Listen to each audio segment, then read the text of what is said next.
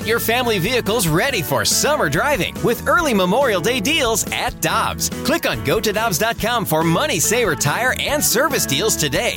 Dobbs, with 43 locations, real deals are always close by.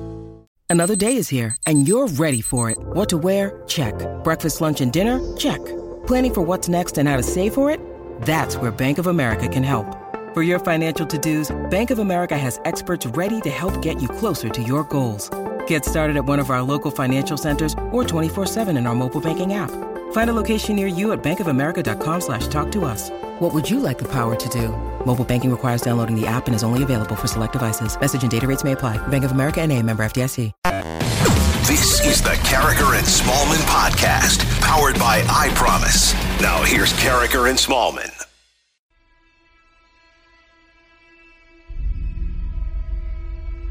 They said we couldn't be here. They said it couldn't happen. It was too much to overcome. The regular season starts with a foundation of anticipation. Its construction is made up of bricks of accountability, confidence, and resiliency. And the structure is fortified by character and chemistry. Well, they said our foundation had crumbled. But we opened our eyes and our ears to the support around us. And our city never left our corner. Together we drown out the noise. And then we started to build. We remembered those that came before us, the passion that drove them to represent our city and the Blue Note night in and night out. We conjured the spirit of the Plager brothers, Sutter, Federico, Chopper, and the Golden Brett. This is what it's all about. This is why we lace them up. This is why we put in the work, why we sweat, and why we bleed. Playing for the crest on the front of our sweater, winning the battles, sacrificing our bodies, and electrifying our crowd. This is the blood that runs through our veins. The chance to silence them, the chance to prove them wrong, the chance to make history. Can you feel it? Can you feel it running through your body? Do you sense the moment? Now this is the time to capture our emotions. This is the time we raise the volume. This is the time to own the moment. Together we are the Blues. Together we're St. Louis. Together we get knocked down and get right back up and keep coming. It's who we are, and we won't stop. They said we couldn't be here. Hey, buddy, we're here.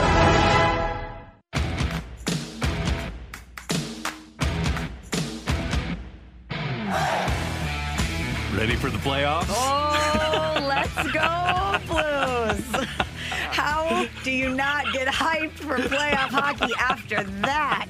Wow. Awesome. Goosebumps Me all too. over my body. Let's go, Blues. What time does the puck drop? Yeah, let's get pregame started here now on 101 ESPN. Good morning, everyone. Welcome to Carragher and Smallman, 7:03. Your time check brought to you by Clarkson Jewelers, an officially licensed Rolex jeweler. As always, a hat tip to Chaser with one of the all-time, maybe the all-time playoff hype videos. It was spectacular, and you and I both got chills. I got tears in my eyes.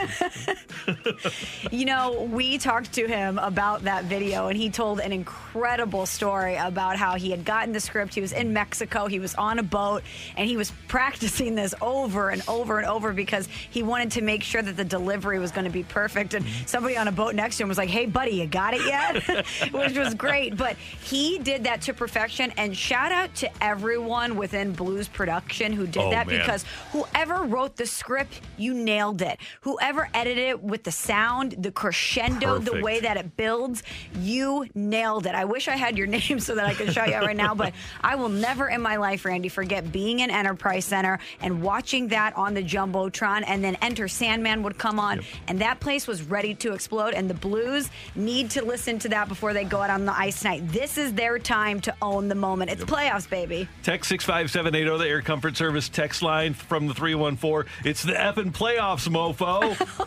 From the 636, yeah, go Blues! From the 314, I am so fired up right now. From the 618, awesome. From the 618, I'm pumped now. From the 636, damn, that got me amped up.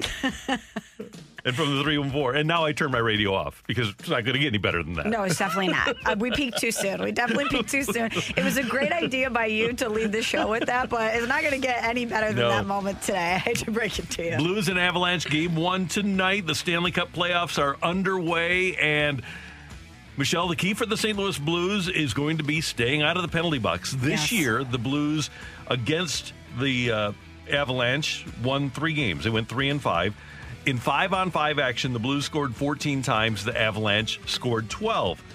When the Blues had a 5-on-4, they scored 3 times. When the Avalanche had a 5-on-4, so hear me out here. Okay. Go with me. When the Blues had a power play, they scored 3 times. When the Avalanche had a power play, they scored 12. Oh. The Blues outscored 12-3 when both teams were on the power play. So the Blues have to stay out of the penalty box. That's going to be the key tonight and in this series. Goaltending also going to be a key. And while Colorado is just chock filled with talent, we've seen them a lot this season. We know how good they are and how good they're going to be in the playoffs. It's going to be a battle for the Blues. But if the Blues can, A, keep their foot on the gas the entire time, and B, as much as possible, control the tempo of the game, play their game, get physical, play Blue style of hockey, make sure they're there on the forecheck. This is a team that can physically outwork any other team when they're on their game, and I love that they're coming into this with an underdog mentality. And the Blues they won't have David Perron tonight. I think that's safe to say. May have him back hopefully for Wednesday. Right now he's in the NHL's COVID protocol, but we don't know if it's a false positive or what his situation is, but you have to hope that the Blues can get him back sooner rather than later because, as Ryan O'Reilly said, he's the heart and soul of our team. He is the leading scorer on the team. He is the veteran. He is the guy that goes to the net come playoff time. He understands how to win come playoff time, and it would be a devastating blow for the Blues if they didn't have David Perron available for this series. Of all people, it's going to be our guy, David Perron, as you mentioned, leading the team with 58 points. And he is so important to the team in so many aspects, on the ice, off the ice. We talk to him every single week about ways that he would make sure to pump up every guy before they hit the ice. And it's going to be difficult to go out there without him tonight. But isn't that the story of this Blues team? Is that night after night, game after game, they found a way to overcome any obstacle that was before them. How many guys dealt with injuries? This is something that the Blues, it's their DNA this season. So as tough as it's going to be without DP57 out there tonight, I look at this team in this position in the playoffs, and they've overcome stuff like this all season long. And here are the Blues lines, at least yesterday, as they practiced. O'Reilly between Schenn and Schwartz. So Schenn plays right wing with O'Reilly and Schwartzy. Then you have Bozak between Tarasenko, who practiced yesterday, and Barbashev. Tarasenko will get a final determination today as to whether or not he's going to be able to go. Robert Thomas between Kyrou and Hoffman, and then Sanford, your number 4 line center, between Blais and Clifford. And notable from his absence in the lines is Klim Kostin. I have to believe at some point, Michelle, that we are going to see Klim Kostin during these playoffs. You would think so at some point. And as you're reading those names, Randy, it's going to be a full team effort if the Blues are going to defeat the Avalanche and move on to the next round. We know that. But I am looking at Vladimir Tarasenko. I don't know if he's the guy that can put the team on his back and steal a game for them, but I hope that we see a completely different level out of him in the playoffs.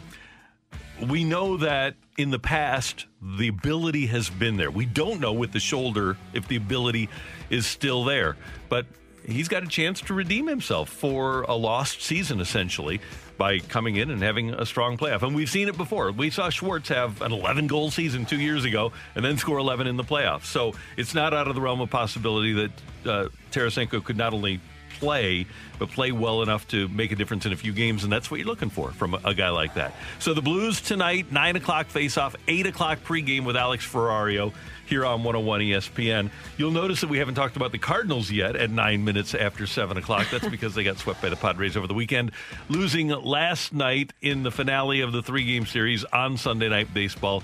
Just was not great. 5-3 the final last night.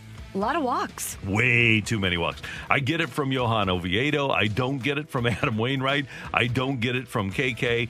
And now the Cardinals have a day off before they take on the Pirates tomorrow night. First pitch, 6:45 on Bally Sports Midwest.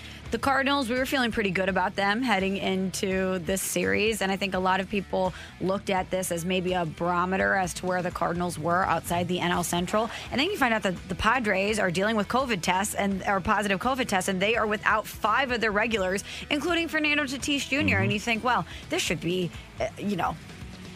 relatively easy for the Cardinals, like in a lot of ways. And so for them to not only not come out and play the way you thought, but be swept, not great. And Michelle, I want to hear from people with the mic drop feature during the course of the day, because over the weekend, the Dodgers came to an agreement with Albert Pujols. He is scheduled to sign with them this afternoon, and this was a polarizing issue on social media over the weekend. A lot of people wanted the Cardinals to sign Albert Pujols. Other people were more pragmatic in saying, no, he's past his prime and he isn't the player that he once was. Don't spoil it. And I want to find out what folks think with the mic drop feature of the Cardinals' approach with Albert Pujols. Did they handle it right?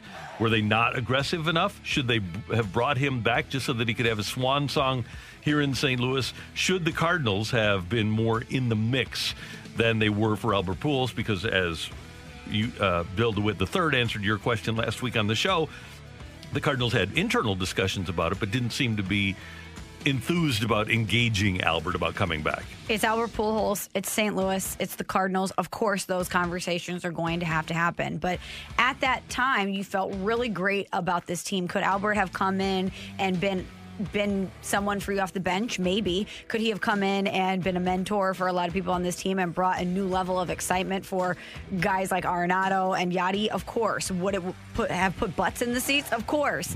There's a lot of things that you need to look at as far as that situation goes, but I also think of all the ways it could have gone wrong and how it could have developed into this circus amongst itself, and I don't know if that's a distraction that a team that you hope is competing in is a playoff team, hopefully competing for a World Series at some point, is necessarily ready to endure. And he can go to LA. He's definitely not going to be the biggest star on that team. He can just be, for a lack of a better term, a guy there in a lot of ways.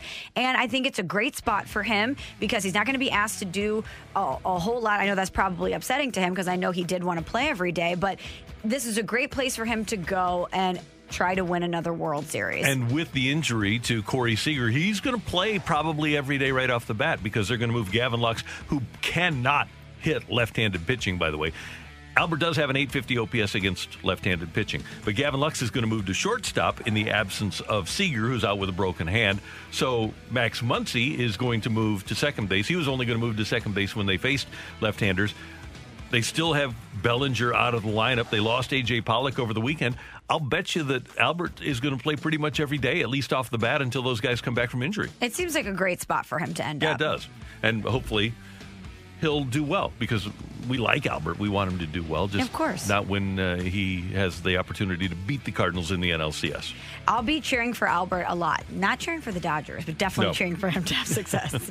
That's Michelle. I'm Randy. It's Carricker and Smallman on 101 ESPN. Coming up, get your text into the Air Comfort Service text line 65780. Start one, bench one, cut one. Coming your way on 101 ESPN. We're right back to the Carricker and Smallman podcast on 101 ESPN.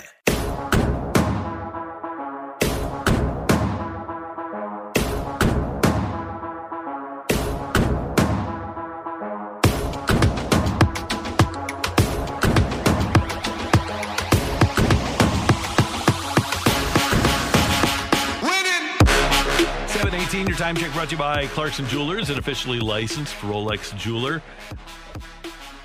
People, you folks really liked the Kelly Chase pump video.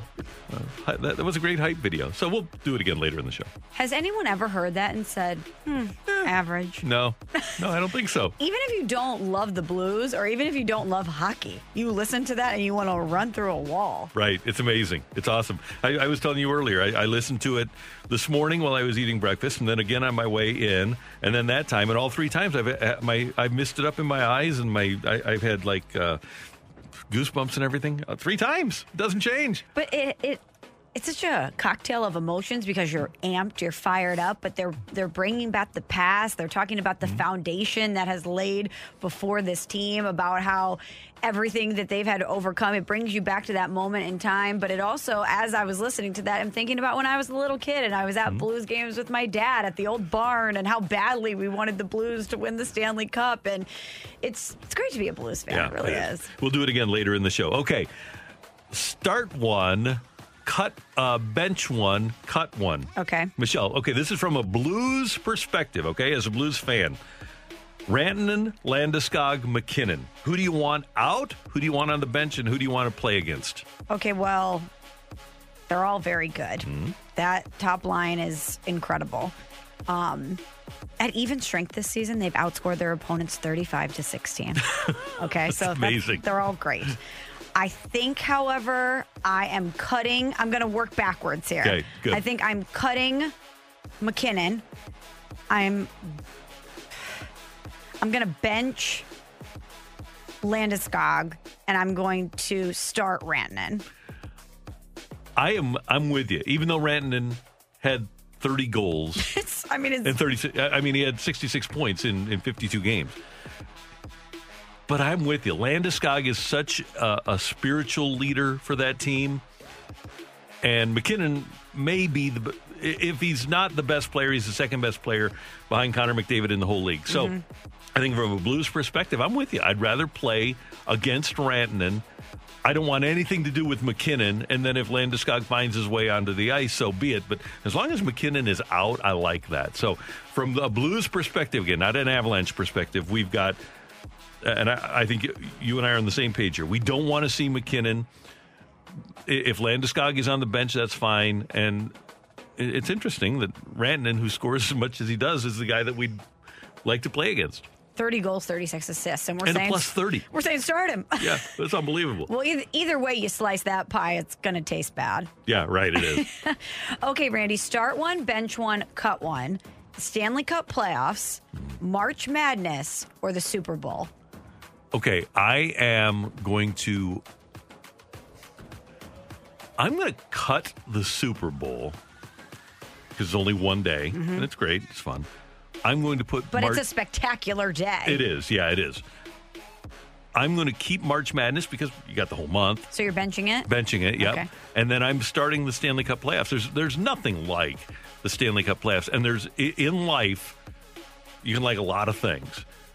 But if you're a hockey fan, there's no way you can like anything better than overtime in a Stanley Cup playoff hockey game. You just can't. If your team is in it, has there ever been a greater moment in your life than when Pat Maroon scored that double overtime goal for the Blues against Dallas? Not for me. Only David Freese. Yeah. But from a hockey perspective, no. It's hard to find them. So I'm absolutely starting the Stanley Cup playoffs. So I was thinking a lot about this one as I was driving in this morning. And the thing about March Madness is, yes, you mentioned it's a month, but also you have such a rooting interest in so many different teams for so many different reasons. And half the time you're throwing out the team you initially had a rooting interest when the game started in favor of a Cinderella or an upset, which makes it great. But if your team is in it, there is nothing better in sports than the Stanley Cup playoffs. No. Nothing. Absolutely nothing. So I'm with you. I think I'm starting the Stanley Cup playoffs. I am benching March Madness, and I'm cutting the Super Bowl. Yeah. And by the way, the NFL did what they did, so it's easy to cut the Super Bowl for me. But the fact that a lot of people would disagree with us, even here in St. Louis, because it's an entire day. It's a day of celebration. It's a day of nachos. It's a day of hanging with your friends. You have the halftime entertainment. It's usually a great matchup. It's an awesome day. My favorite non-sports stat about Super Bowl Sunday is that the day with the most food consumption in America every year is Thanksgiving Day. The day with the second most food consumption in America every year is Super Bowl Sunday. Wow. It's not 4th of July. It's not Christmas. It's Super Bowl Sunday. So that tells you that it is. It's a national holiday. All right, Emily, what do you got for us on the text line 65780? From the 618, not take it or leave it. From the 618, start one, bench one, cut one. Game 7 World Series home plate umpires. Oh, no. Joe West, Angel Hernandez, Don Denkinger. Ooh. Okay, this is easy for me. Home plate, though. Denkinger was not a bad umpire. He made one bad call. I was thinking the same thing. Yeah, so you're going to Denkinger start him, right? Clearly starts. Yep. Joe West and Angel Hernandez both believe that even in World Series Game 7, people have bought tickets to watch them umpire. But Angel Hernandez literally admitted that he didn't know what happened and he took a guess. I don't think Joe West has ever admitted that he took a guess. So I am cutting Angel and benching Joe West. Okay, I'm with you on that because those two could go either way Yeah. for me, but I think that's as good of a rationale as any to cut him. Angel's the worst. He's terrible. They really think that people purchase tickets to see them? No, they think that, but They do? nobody does. No, I mean, they really think that? They put on a show like the people are paying to see them, yeah. Great. From the 618 Start One, Bench One, Cut One, Miguel Cabrera, Albert Pujols, Chris Davis. And I'm assuming the text means Chris Davis of the Orioles. Right, yes. Yes, it said C. Davis. C. Davis. Okay, this is bad. Okay, so Albert is Albert, Cabrera, and Chris Davis. All have outrageous contracts. Mm-hmm. And obviously somebody has already decided to cut Albert. Randy. I am going to, of this group, I'm actually going to start Albert. So am I. And then I will bench Cabrera and I'll cut Chris Davis, who has been an abject disaster for the last few years. I'm doing the same thing. A lot of money there that feels unnecessary, but I think if you're looking at this group, you have to start Albert Pujols for a lot of reasons. Yeah. Chris Davis, the former All-Star, for the last several years, let me give you his salaries. Through next year is making $23 million. He's made $23 million a year from 2016 through next year. $23 million in each of those years. In those years, in terms of his offensive production, which is why he got the $23 million a year, he has had years of 219 strikeouts and a 792 OPS. Then a 732 OPS with a 195 batting average, a 539 OPS with a 168 batting average, a 601 OPS with a 179, and last year, he's not playing anymore, last year a 337 OPS with a 115 batting average. An unbelievable waste of money. And now he actually is cut too. So you got that going. So he's been worse than any of the other guys. And maybe it's because we're in St. Louis and we are conditioned to still think that Albert Pujols, anytime he steps in the box, is capable of something major, even though the numbers obviously haven't bared that out for a while. But I just think out of those three guys, if you're in a high leverage situation, you want Albert up. And we look at the 850 OPS against left-handers.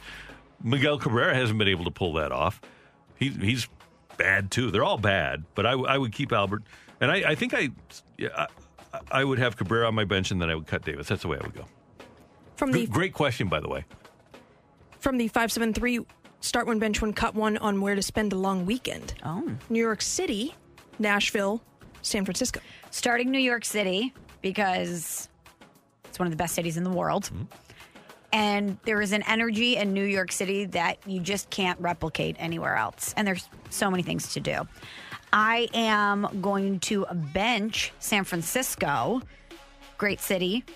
Again, a lot of things to do. Amazing food in San Francisco. Mm-hmm. If you've never had a bread bowl filled with clam chowder that you get from a cart over by the bay, you're not living. And then I'm cutting Nashville. I'm cutting Nashville. Like the city, but I don't need to go on Broadway and battle at the bar with a bunch of bachelorette parties for a beer. I think I'm good there.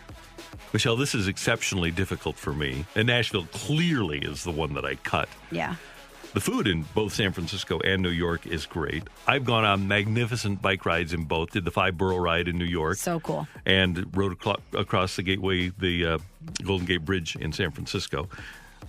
I think that if somebody is going to pick the trip for me in terms of time of year, I'm going to go with San Francisco simply because I don't have to worry about the weather out there.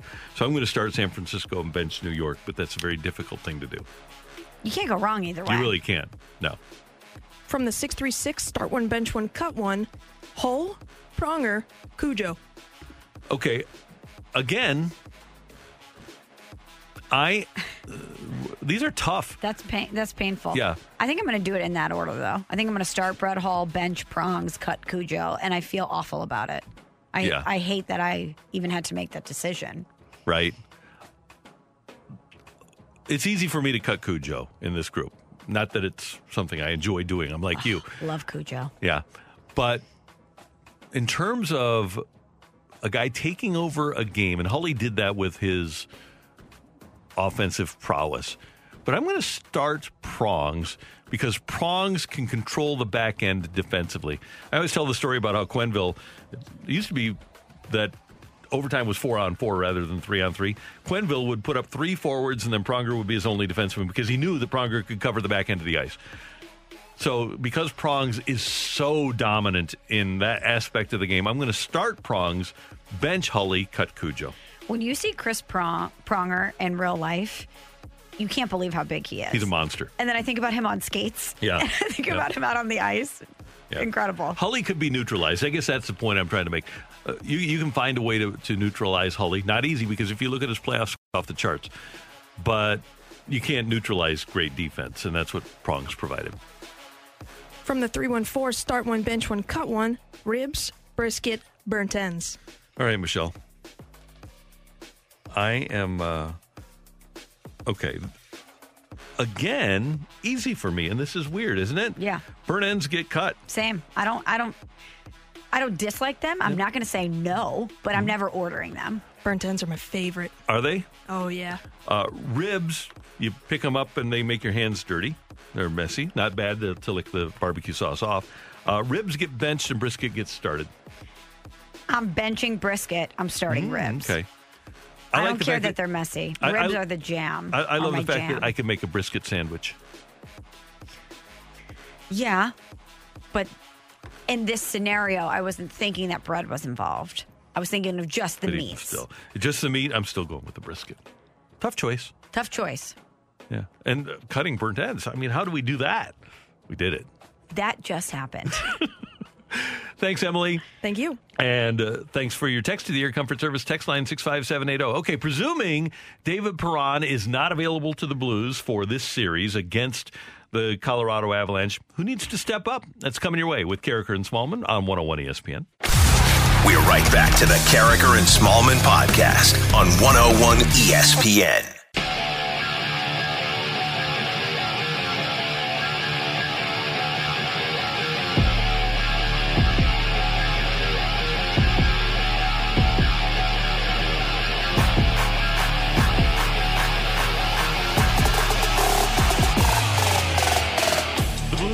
Stanley Cup playoffs tonight in Denver against the Colorado Avalanche at Ball Arena. 8 o'clock with the pregame here on your home of the Blues. 9 o'clock with the faceoff.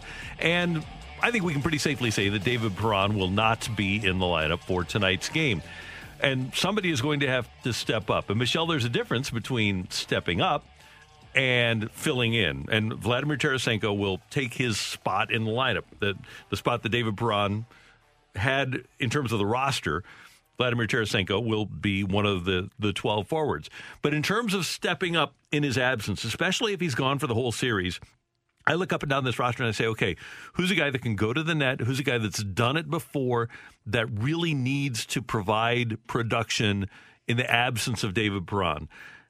And when I look at that, I don't see Tarasenko. I see Robert Thomas. Mm-hmm. He's got 3 goals this year in 33 games. We know that he can score more than that. We know that he hasn't been particularly aggressive this year in going to the net. But if I'm going to pick one guy that I think the Blues need to have step up in David Perron's absence and do some of the things that Perron does, it's Robert Thomas. Robert Thomas is a great pick. And I hear you on Vladdy. I guess when I look at it, I look at a talented player who has been a star for you. And I know he's dealt with a lot of injuries, and he may never be the Vladimir Tarasenko that we have seen in years past. But we've had conversations, Randy, about leaving Vladimir Tarasenko unprotected when it comes to the expansion draft. If you're him and you're looking at this moment in time for you, this is an opportunity for you to in any way show that you are still the Vladdy that Blues fans have known as one of the guys on this team. And I thought it was interesting last week when we had our buddy Panger on and asked him about Vladdy. And Vladimir Tarasenko this year has played 24 games, And he said, yeah, he's had 4 or 5 good games. And this is one of the best analysts in North America, right. maybe the best. Yeah, he's had 4 or 5 good games out of 24. That's disconcerting. And Vladimir Tarasenko needs to recognize that and have a good game every time out during the playoffs. That's what makes the great ones great. Absolutely. I think my pick, though, is... First of all, the Blues are going to have to play a lot like we saw them in 2019 if they want to advance to the next round. And I mean physical, I mean gritty. We need to see them summon that energy that we know that they're capable of. And so many guys on this team went through that experience together. They know how to turn that on if need be. And so if I look back to that run and I want to extract one guy that I think is capable of getting hot at the right time and carrying a team, it's Shaden Schwartz. Yep. It's Shaden Schwartz. We saw him do it in 2019, a couple of hat tricks in the postseason. When he gets hot at the right time, no one can stop him. And he is also a guy that's very capable of doing damage on the power play. So that's a really good call. Meanwhile, what are the Blues thinking as they head into the playoffs without David Perron? Here's Ryan O'Reilly on the Blues' confidence level. We all know how important David is to this team. And, for us, though, we know how deep we are, too. We're not, just the way we're built. There's guys that have been able to step up throughout the year coming in, and with injuries we've had guys, performing and stepping up. So it's, that's our group. These bounces happen and we know how to get through it. We know how to face adversity and we're excited. Yeah, you just hope that it's shorter rather than longer because he's one of your 2 best forwards. O'Reilly and Perron are your 2 best forwards, and any team losing its second best forward is going to have issues, especially come playoff time. Torrey Krug, what do you think of the impact of losing DP57? Yeah, I mean, he led our team in scoring, and he's a big part of, what we do, especially on the power play. 5-on-5, he's in on the forecheck, and he competes like crazy. So if we don't have him, it's a big blow for sure. It's another part of it is the power play. I'm interested to see how the power play units stack up. So am I. Absolutely. But, David Perron does lead the team with 58 points, 19 goals, 39 assists. But more than that, not more than that, but maybe almost tied for first with that, I should say, is what he brings to the team on an emotional level. And when you need to get into your routine for the playoffs, when you need to get into your mental headspace for the playoffs, David Perron is a guy that is so integral to this team on so many levels from a leadership perspective. He talked to us about how when the guys were going out on the ice, he made sure to go around before games and say something to every single guy before they go out there, and how he knows how to finesse everyone. Some guys don't really need a lot, maybe just a pat on the back. Some guys need a joke before they go out there so that they can feel a little bit lighter before they go into a high pressurized situation. David Perron brings so much to this team on and off the ice. It's going to be a big loss for them. Yeah. And hopefully it's only game 1. And it's different if it's an ankle or an elbow or something like that. But when you have to be quarantined because of COVID, you can't do those things. Torrey Krug, how can the Blues overcome this loss? Well, we've been doing it all year long. I mean, the next man up mentality that we've talked about, guys have stepped in and, collectively as a group stepped up, and we've been able to overcome, losing anyone on this group. That's the thing about this team is there's no one that's bigger than the team, and we obviously have to do it on a bigger stage now.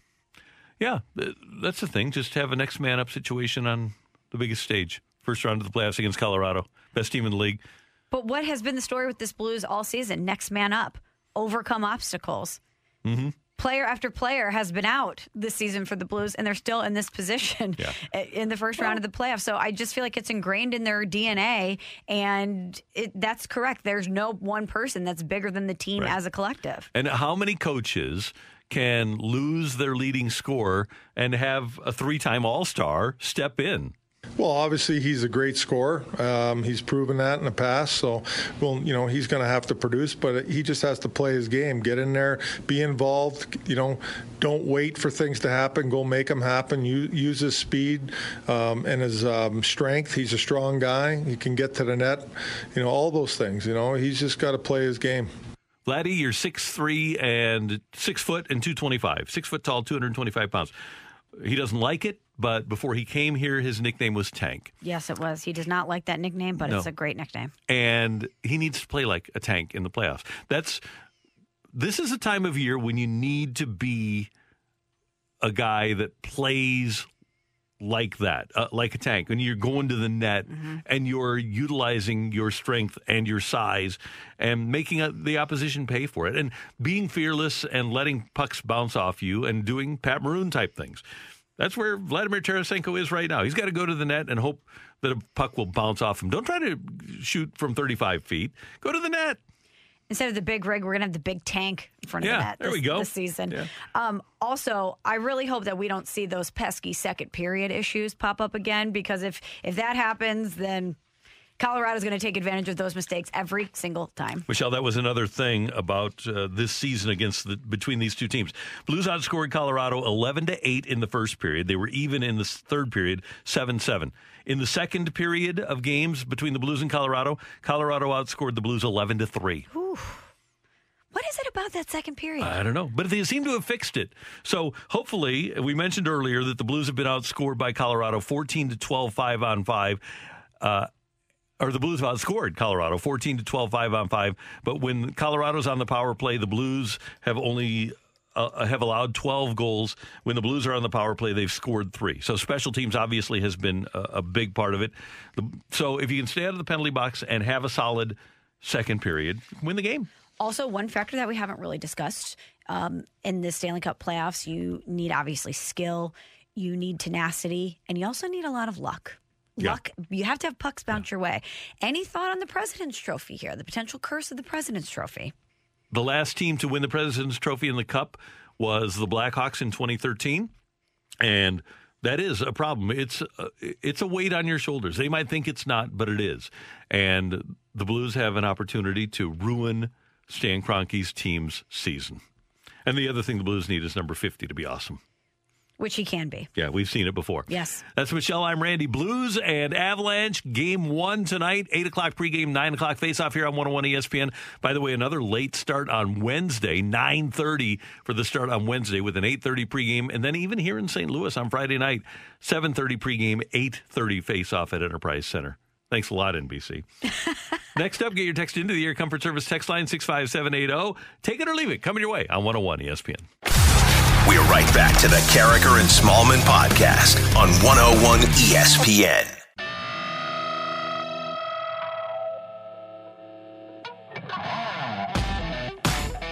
Michelle and Randy and Emily with you. Get your text into the Air Comfort Service text line 65780 for Take It or Leave It. Michelle, did you see the story about Wontarius Bryant, the former Austin Peay defensive back? He was receiving texts from Dean Pease, the defensive coordinator of the Falcons, over the last couple of weeks, inviting him to try out for the Falcons last week. Each team has allowed a maximum of 5 players during COVID to come in and try out. So last Wednesday, Wontarius Bryant shows up at the Falcons practice facility and says, "Hey, I'm here for my tryout." And they said, "Who are you?" He said, "Well, I've been communicating with Dean Pease via text. I got these 404 area code texts, and I've been communicating with him. He invited me for a tryout." Falcons get in touch with Dean Pease. Says, "I don't know who you're talking about." Falcons say, "We haven't heard of you. We don't know who you are. We didn't do this." As it turns out, Wontarius Bryant was the victim of what they say is a cruel hoax, but take it or leave it, it's actually very creative and funny. Oh, I'm going to leave that. That's super mean. But hopefully, now that his name is out there, he might get an opportunity somewhere. Yeah, so maybe somebody will give him a tryout. So that is, imagine having nothing going on in your life, being so miserable that you spend time to make up a fake phone number, come up with this master plan, and you text someone pretending to invite them to have an opportunity at their dream. That's awful. Kind of funny. I don't think it's funny at all. That person should go to jail. Arrest him. Wontarius says that the person should not be punished, but... Well, he's being nice. I say punish him. That's ridiculous. Get a hobby. It is her hobby. No. People are the worst. Let me tell you. Seriously, who does that? That's pretty mean. It was very elaborate. I'll say this. It was very elaborate, very involved. And I wonder why. What's the reason why you would do that to somebody? Because you want to embarrass them? You want to put them in a bad position? It's an elaborate prank. No, but that's not a prank. You're showing up to an NFL facility in hopes that you're going to get to try out for a professional football team. And if you've played football your entire life and through the collegiate ranks, playing for the NFL is your dream. This is not just, hey, I put a bunch of crickets in your car, LOL. He was, by the way, a pretty good college player. And he said, I want to apologize to everyone in the Atlanta Falcons organization for the mix-up. I honestly thought it was a legit opportunity on my end. Quintarius Bryant, Austin Peay. Man, people. Okay, Randy, I don't know why you think it's so funny. I think it's mean. It is kind of mean, but the mean things can be funny. But tell me what's funny about it. Okay, so you're his buddy, and you say, okay, maybe this guy's always been talking about, hey, I'm going to play in the league. I'm going to go play in the league. And you're another DB on Austin Peay. And you say, okay, well, let's give him his chance in the league. So you go get the 404 area code and say, hey, Quintarius, Dean Pease, want to come out and try out for the Falcons? Quintarius says, yeah, I'm going to go try out for the Falcons. This is a guy that's maybe, I'm just throwing out the possibility. Maybe he's always been that guy that says, yeah, I'm going to play in the league. Okay, I'm going to go try out in the league. Then he gets there and they say, oh, yeah, we really haven't heard of you. Okay, well, then eye for an eye. And that person, whatever their career hopes are, let's come up with a fake recruiter that finds their resume on Indeed.com and says, there's an opportunity for you to work at Bank of America. We would love to have you come in. Go out, get a new suit, show up. We're ready to hire you. For each great prank, there has to be retribution. Like when one time during the fast lane, Mike Ryder left the office for whatever reason. I think he just went down to get some water or something from the kitchen area. And Brad Thompson had brought in a wrench and he loosened every bolt on Mike Ryder's chair. That is so funny. And Mike comes back and the chair just collapses. Did he bring a wrench from home? Yeah. It was mean. It was really mean. But I laughed. Did Ryder get back at him? I don't know if we got back at BT or not. No, I think now is the time that we stop talking about retributions for pranks because I know Anthony Stalter does listen in the mornings. Oh, yeah, this is true. And we may or may not have pulled an April Fool's prank on Anthony Stalter on live radio. It was pretty funny, too. I don't think it was cruel at all. I think it was very funny. No, we had someone that was his biggest fan call in. That's true, all. Ira. Just tell him how great he was. That's not mean. Okay, Brady, so we have been caught up in the excitement of the Stanley Cup playoffs. You know, the Blues, their first round, we're really hyped about that. We haven't talked at all about the NBA playoffs starting. Yeah. Take it or leave it. You're more intrigued by the NBA playoffs because of the play-in games. 100% take it. As a matter of fact, I think the most compelling thing that can happen during these playoffs is happening in the playoffs or in the play-in with Steph and the Warriors against LeBron and the Lakers. I think that'll be the game and that'll be the series of the NBA playoffs. I agree. It's a dream matchup, and it's going to be very fun.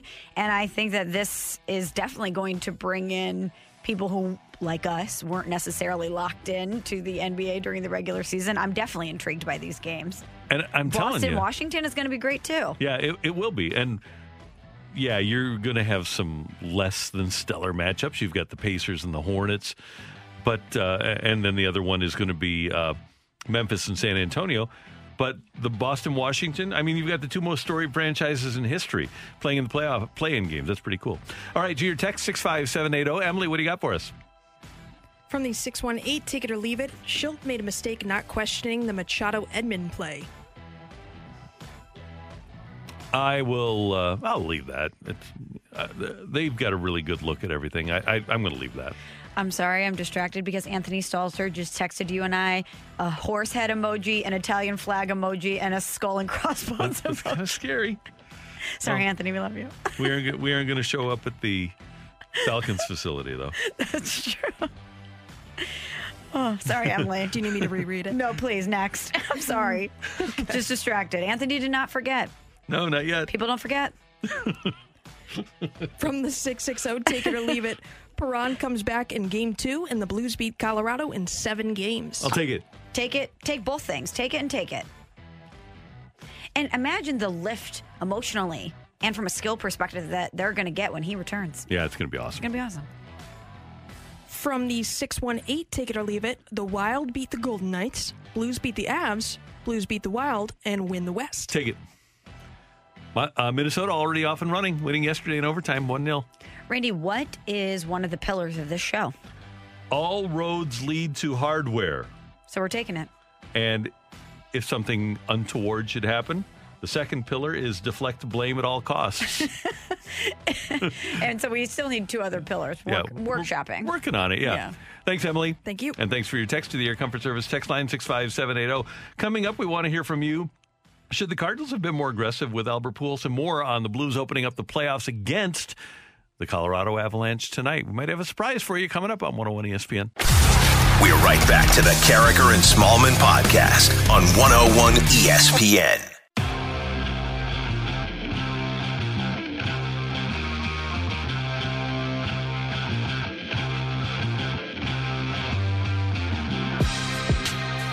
.804 in St. Louis. Your time check brought to you by Clarkson Jewelers, an officially licensed Rolex jeweler. Hey, buddy, we're here. We're here. Blues, Avalanche tonight. Game 1 in Denver at Ball Arena. Ball makes jars. So we've got the number 1 rental car company in America with sponsoring They'll our pick you building. up. They will. They've got a pickling jar company sponsoring the Stan Kroenke-owned building. I was just going to say, and we have one of the greatest owners in all of sports, and Tom Stillman. They have like one of the worst human beings in the history of the world. In the history of humankind. Yeah, pretty bad. Pretty bad. And there's a lot of bad people who have walked this earth. Yep. He's up there. Hashtag LGB. By the way, Chris Kerber is going to join us in the next segment. Michelle, during the course of this week, let me set something up for you. Okay. So for the last couple of weeks, we listened to the Fast Lane. I text into the Fast Lane. You text into the Fast Lane. Love the Fast Lane. We do. And for whatever reason, they've been giving away tickets to stuff. So we have a show meeting with Tommy Mattern, our boss. And Michelle says, why don't we ever get tickets to give away? And he says, well, I'll find out right now. So he texts our promotions director, Matthew Chambers, and says, why do you hate Carragher and Smallman? That's right. Why don't you let them give away tickets? Because Michelle had asked, why don't you allow us to give away tickets? We love our listeners. Yeah, we love we love our listeners more than the Fast Lane loves theirs. I think it's time for first, but, people are driving. When you're listening to the Fast Lane, you're driving home. You have had a tough day of work. They're going to make you laugh. They're going to give you great information, great analysis. But you're on your way to something great. You're likely going home to have dinner with your family. Relax a little bit. Watch the game. A lot of people listening to us, they're driving to work. And sometimes that's not so great. Need a little pick-me-up. We need a little pick-me-up. So we wanted to give something to our listeners to say thank you for listening and that we hope you have a great day. So we're giving away Cardinal tickets. We're giving away 2 4-packs of tickets today and tomorrow. And this is the Budweiser Bash game tickets that include the Ken Reitz bobblehead. So here's what we need to do. We've come up with rules, and they're very strict. And Michelle, you've got them. Okay, so we're going to give away 2 sets of tickets today. So you're going to have to listen to the entirety of the show. You're going to have 2 opportunities to win. And this is a 2-pronged process. Number 1, right now, if you would like to win Cardinals tickets, you need to text the keyword, which is Albert, to 65780, Air Comfort Service text line. 65780, keyword Albert. The second part of this is if we select you as the winner, you need to have your phone by you at 8:45 because in true Carragher and Smallman fashion, in order to actually secure the tickets, we're going to call you up and you have to tell us a dad joke.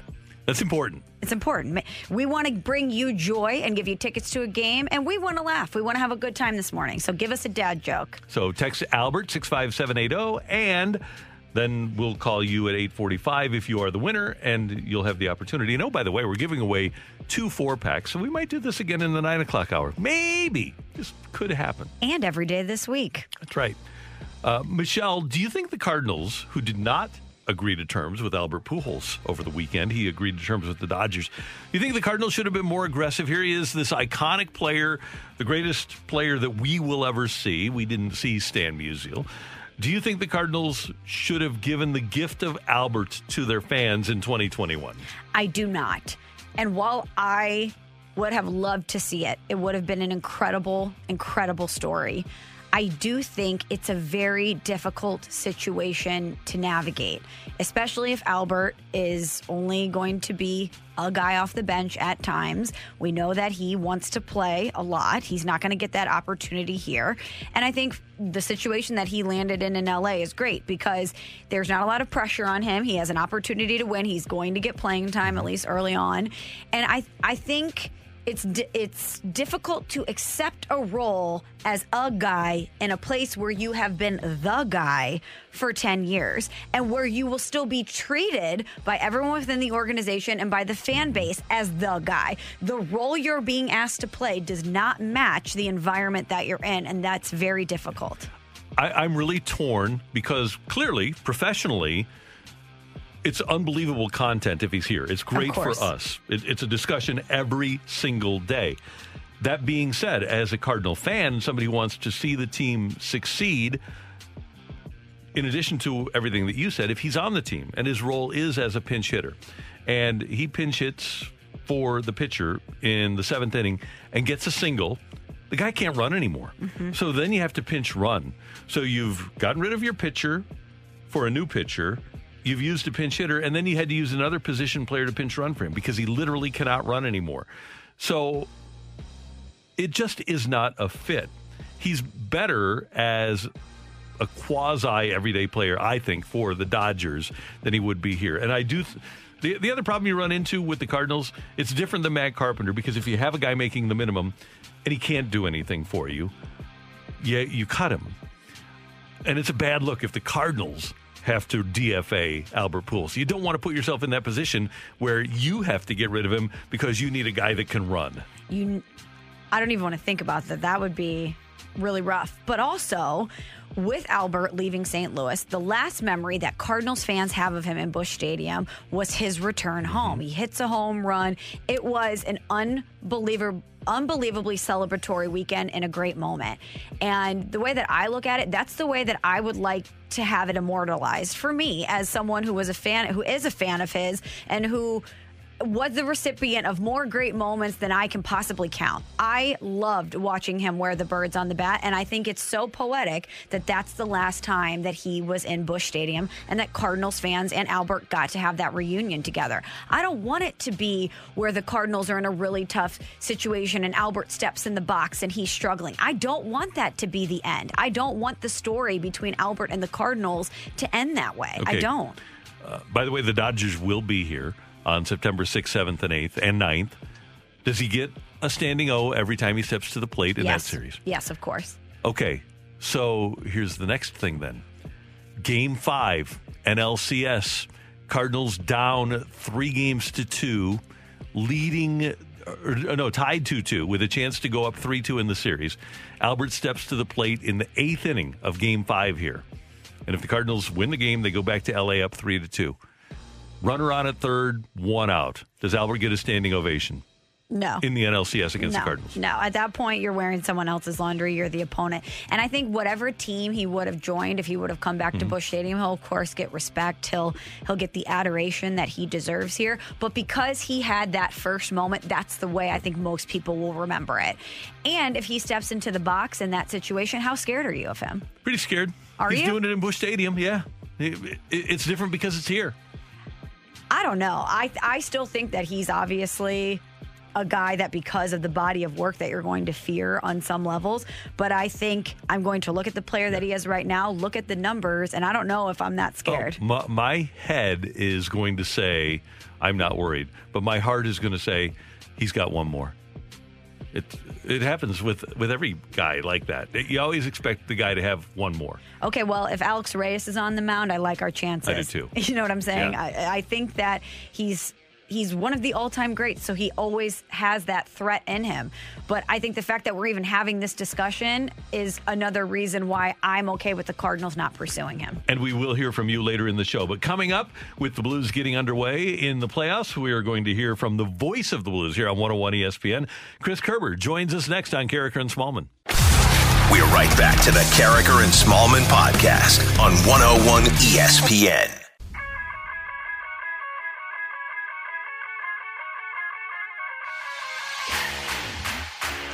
Carricker and Smallman on your home of the Blues, 101 ESPN. 9 o'clock with the face-off tonight, 8 o'clock pregame. And then at 9, Chris Kerber and Joe Vitale will have the call. Kerbs is with us now on Carricker and Smallman. Good morning, sir. How you doing and how fired up are you? Oh, man, I can't wait to see what happens today. It's amazing the challenges this team has had to face this year, isn't it? So just one more hurdle, and this one, it all counts. So this will be good. And Curbs, take us through the David Perron situation. Well, a couple of days ago, of course, every player has to go in every single day. They've been doing this, believe it or not, since like December 28th. I mean, imagine folks getting up every single day and your nose is getting swabbed since December 28th, whether it's an off day or not, whether you're on the road or not. And he wound up somehow testing positive for COVID. So I don't know what his vaccination scenario was. I know most of the players were vaccinated. Some were not. I do not know what David's was. But he tested positive. So what they'll do is they'll run some other tests. They'll do a second and a third test just to make sure it's not a false positive. We've seen plenty of those over the course of pro sports in the last year, right? And if it does remain, if it is a confirmed positive test, he's essentially on the shelf for could be up to 10 days. So we'll just have to wait and see how that all plays out. The team is not saying anything. The team is basically saying that, once you're in the kind of the system, I guess is the way to put it, they leave it all up to the league to determine a protocol. And so that's where it sits. That would lead me to think he's not available tonight. And we just keep our fingers crossed we can get him back soon. And we know, Curbs, how important David Perron is to this team. He leads the Blues with points. But how big of a loss is it to not have David Perron out there in Game 1? Well, huge. I mean, it's losing one of your top. You're losing one of your top two offensive players, and you're losing one of your top three forwards. I mean, that's big. It would be like Colorado losing Rantanen, McKinnon, or Landeskog. One of those three guys. I mean, in my opinion. So it's big. But that's what this team has done. They've got the ability to overcome injuries. They've got the ability to overcome situations.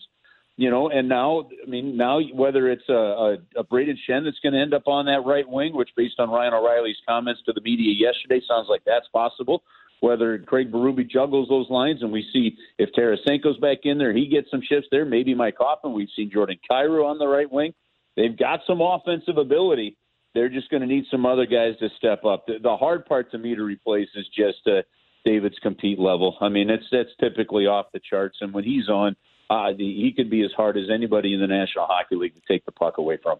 Curbs, obviously there are a lot of things in a playoff series that have to happen. But for me, number one for the Blues, based on what we saw during the regular season, against this team, they have to stay out of the penalty box. 12 power play goals allowed to Colorado in the 8 games they played. Yeah, we've harped on this one. If you can keep this at even strength, you've got yourself a chance. At even strength, they actually outscored Colorado 15-13 in the regular season. That's pretty doggone good. The penalty kill, though, I mean, I have never seen a power play completely obliterate another team like what we saw with Colorado this season. Now, the Blues penalty kill is playing better. I'm still not sure I want to test it, to be honest with you. I'm with you. So, I'll test our power play all day long if Colorado wants to take some penalties, but the Blues are going to have to stay out of the penalty box. And look, they are going to take some penalties. Colorado's got a good transition game. You're going to get called for a slash or hook here at some point in time, and probably earlier in the game than later. But you just gotta, as Craig Berube says, defend with your feet and stick on puck, because this Colorado power play was just that deadly, and there's no reason to think it's not going to be on you when you get to this point. And what we saw, watching a couple of the games, watching the Minnesota-Vegas game yesterday, right? Fiala gets called with an absolute junk slash. I mean, brutal, soft call, but by the end of the game, all that stuff was being let go. So I think, if you, especially early on in the game, if you can make sure that you're defending with your feet, you're playing with your energy, you're competing with your legs, and you're putting stick on puck to avoid the penalty box, you know how we see that standard get a little tighter as the game goes on. Curbs, we know it's going to take effort and contributions from everyone in order to survive and advance in the Stanley Cup playoffs. But who is someone that you're looking at that you think can bring it to another level in the postseason that will help the Blues beat the Avs? Well, to me, there's several fronts on this one, Michelle. On the forward side, it's Schwartz and Thomas. We've seen how Jaden Schwartz can carry a team when he gets going. So he had a goal in that last game that he played. Hopefully he's feeling it, and we see him come alive even more in the playoffs. Robert Thomas becomes a real swingman here for me, because if he can find production, if he can find a way to pick up some assists and a goal here or there too, I think that's going to be huge for the St. Louis Blues' depth now that it's being tested even more.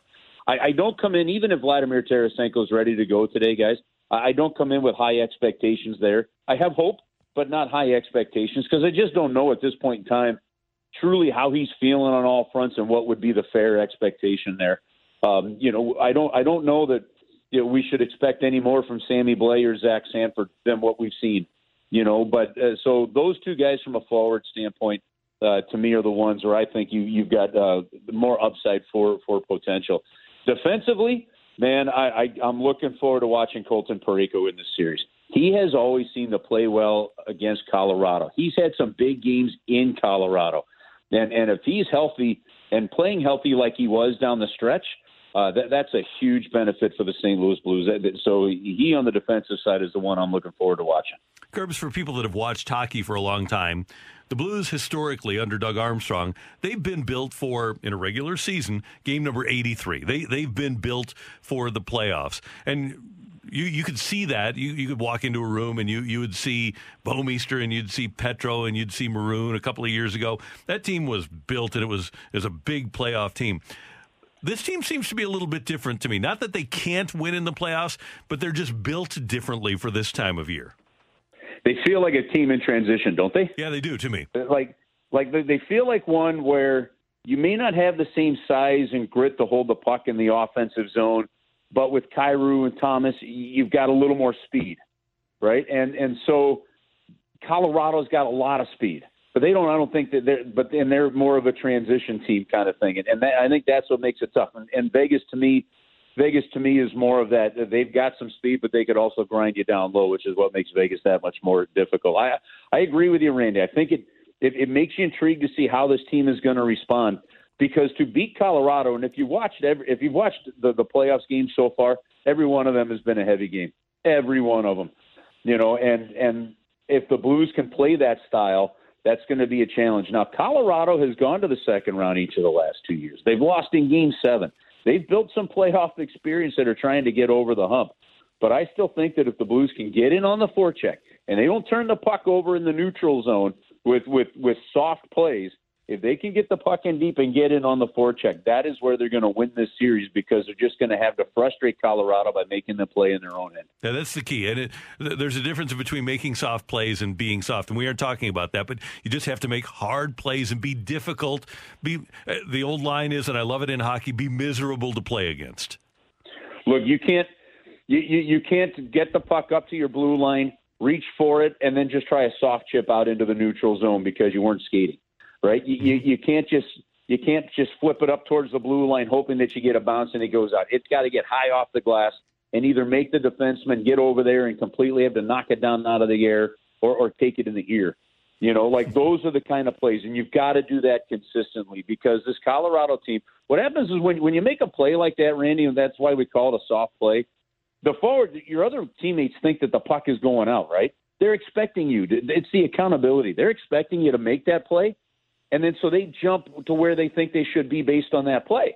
When you don't make that play, that's when teams like Colorado can come back and bite you, because they've got numbers on you and you've got guys going the wrong way. So I think just the clean plays at the lines tonight and in this playoff series could end up dictating the series, to be honest with you. Curbs, we're looking forward to it. We know it's going to be a long day and night for you, and we appreciate you joining us this morning here on Carricker and Smallman. Got plenty of rest for this week, Randy. That's what I like to hear. All right, brother. Take care. We'll see you later. All right, guys. You got it. Have a good day. You too. That's the voice of the Blues, Chris Kerber, on 101 ESPN. Game 1 tonight. Can't wait. Can't wait. Can't wait. Going to be great. Coming up, we've got the fight for you with Michelle and Randy on 101 ESPN. We're right back to the Carricker and Smallman podcast on 101 ESPN. Welcome to the fight on Carricker and Smallman. In the red corner, Average Joe Listener. And in the blue corner, the undisputed king of morning drive. Please welcome Randy Carricker.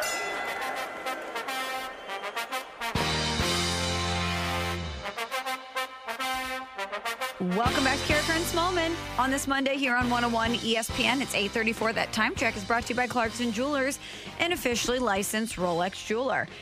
And since it is time for the fight, Randy, a.k.a. Megamind, is going to challenge one of our listeners in a sports trivia competition. That person's name is also Randy. It's a Randy v. Randy fight today. So what's up, Randy? How you doing? Pretty good. How are you guys? We're doing great. Randy, where are you calling from? I'm from Highland. Ooh, shout Across out the Illinois. river. I'm from Illinois too, Randy. I love it.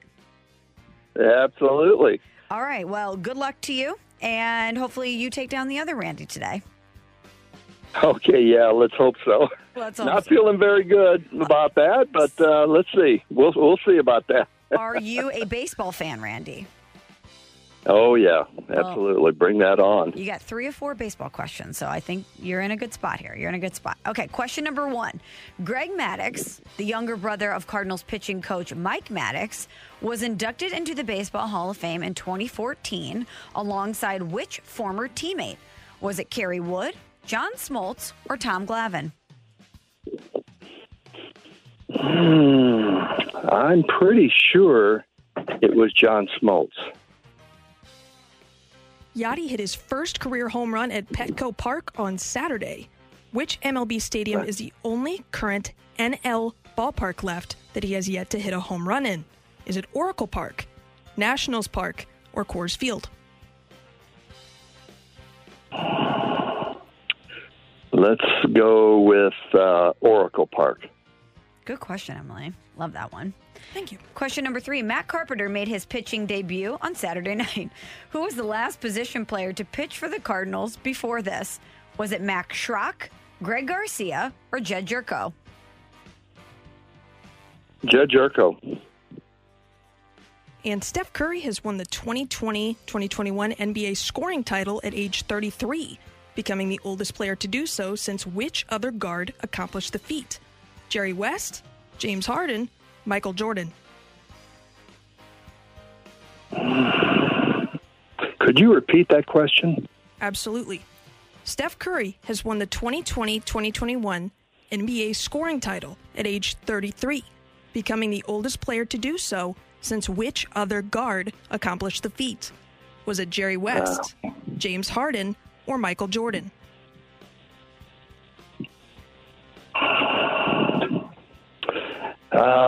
Let's go with James Harden. Okay, checking our score here. Randy's on his way in.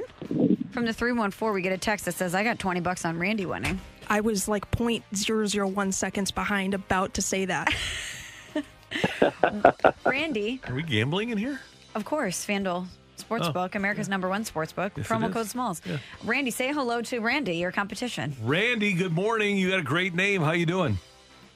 Good morning. Yeah, just fine. How are you, sir? Everything's great. We appreciate you listening and playing today.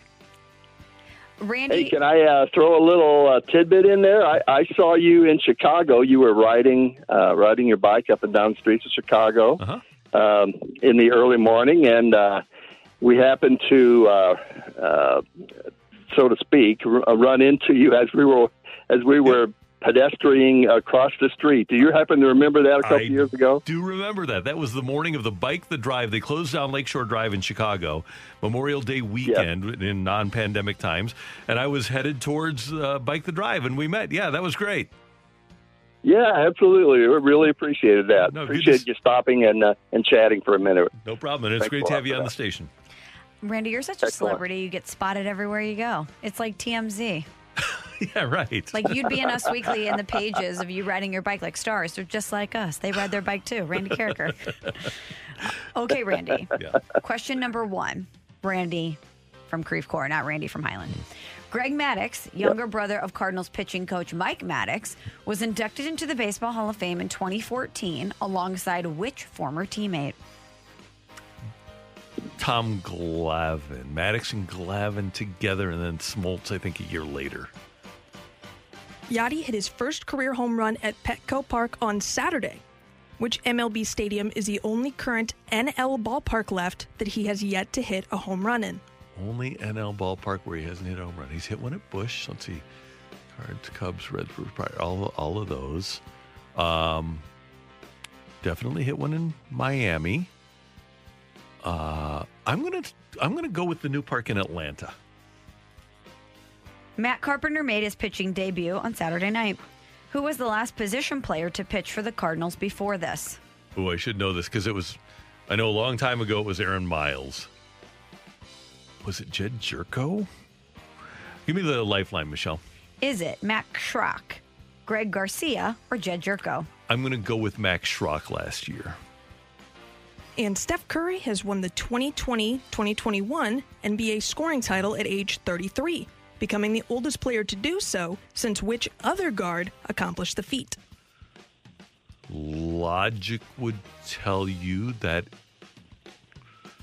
it would be Kobe. And I will go with... should I go with Kobe? Let's see. Was there anybody else? The last guard to lead the league in scoring. So it's not an age thing, right? This is the last guard to lead the league in scoring? Is that correct? Is that the way this story, the question plays out? I got this from The Athletic. Okay, can we just read it again then? Steph Curry has won the 2020-2021 NBA scoring title at age 33, becoming the oldest player to do so, since which other guard accomplished the feat. Okay, so at the age of 33, oldest since... Yeah, it's an age thing. Yeah, it is an age thing. Okay, I will go with, because LeBron doesn't lead the league in scoring. Steph has led it a lot, but yeah, I'll go with Kobe Bryant. Okay, Emily, ring the bell. The winner and still champion of the fight, Randy Carricker. The Fight, sponsored by Ryan Kelly and HeroLoan.com. Check out how they help veterans and service members at the new and improved HeroLoan.com. Randy, I'm sorry, but Randy beat you. In a Randy off, Randy won. No. Randy, not surprised. Not surprised. Randy from Creve Coeur defeated Randy from Highland 2-0. 2-0. Tough fight today. So, oh, no. Greg Maddux was inducted into the Baseball Hall of Fame in 2014 alongside Tom Glavine. The only current National League ballpark left that Yadier Molina has yet to hit a home run in is Coors Field. That's surprising. It is surprising. Matt Carpenter made his pitching debut on Saturday night. The last position player to pitch to the Cardinals before Matt Carpenter was Max Schrock, August 28th of 2020. And the oldest player to win the NBA scoring title since Steph Curry, who's done it at age 33, was Michael Jordan, age 34, 97-98 season with the Bulls. Randy, thanks for listening. Thanks for playing. Okay, thank you so much. Appreciate it. All right, Randy, have a great day. That is Randy with us on 101 ESPN. I heard of a term this weekend. We're talking about players being old. Have you heard of the term a geriatric millennial? No. It's millennials that are on the earlier side of the millennial spectrum. Someone mentioned it to me this weekend, and I thought that is a horrific term, a geriatric millennial. That is. It seems contradictory, actually. It does, but now Gen Z is running the world with TikTok and all of these things, and people in my demographic... That's kind of a scary comment to make. It is. Just running the world with TikTok in the same sentence is kind of disturbing. It's what they're doing. And they're making fun of millennials. They make fun of the way we part our hair, the jeans that we wear, all sorts of stuff, our social media habits. They call me a boomer. Boomers and geriatric millennials killing it. Coming up, we're going to give away some Cardinal tickets, and we've got You're Killing Me, Smalls, on 101 ESPN. We're right back to the Carricker and Smallman podcast on 101 ESPN.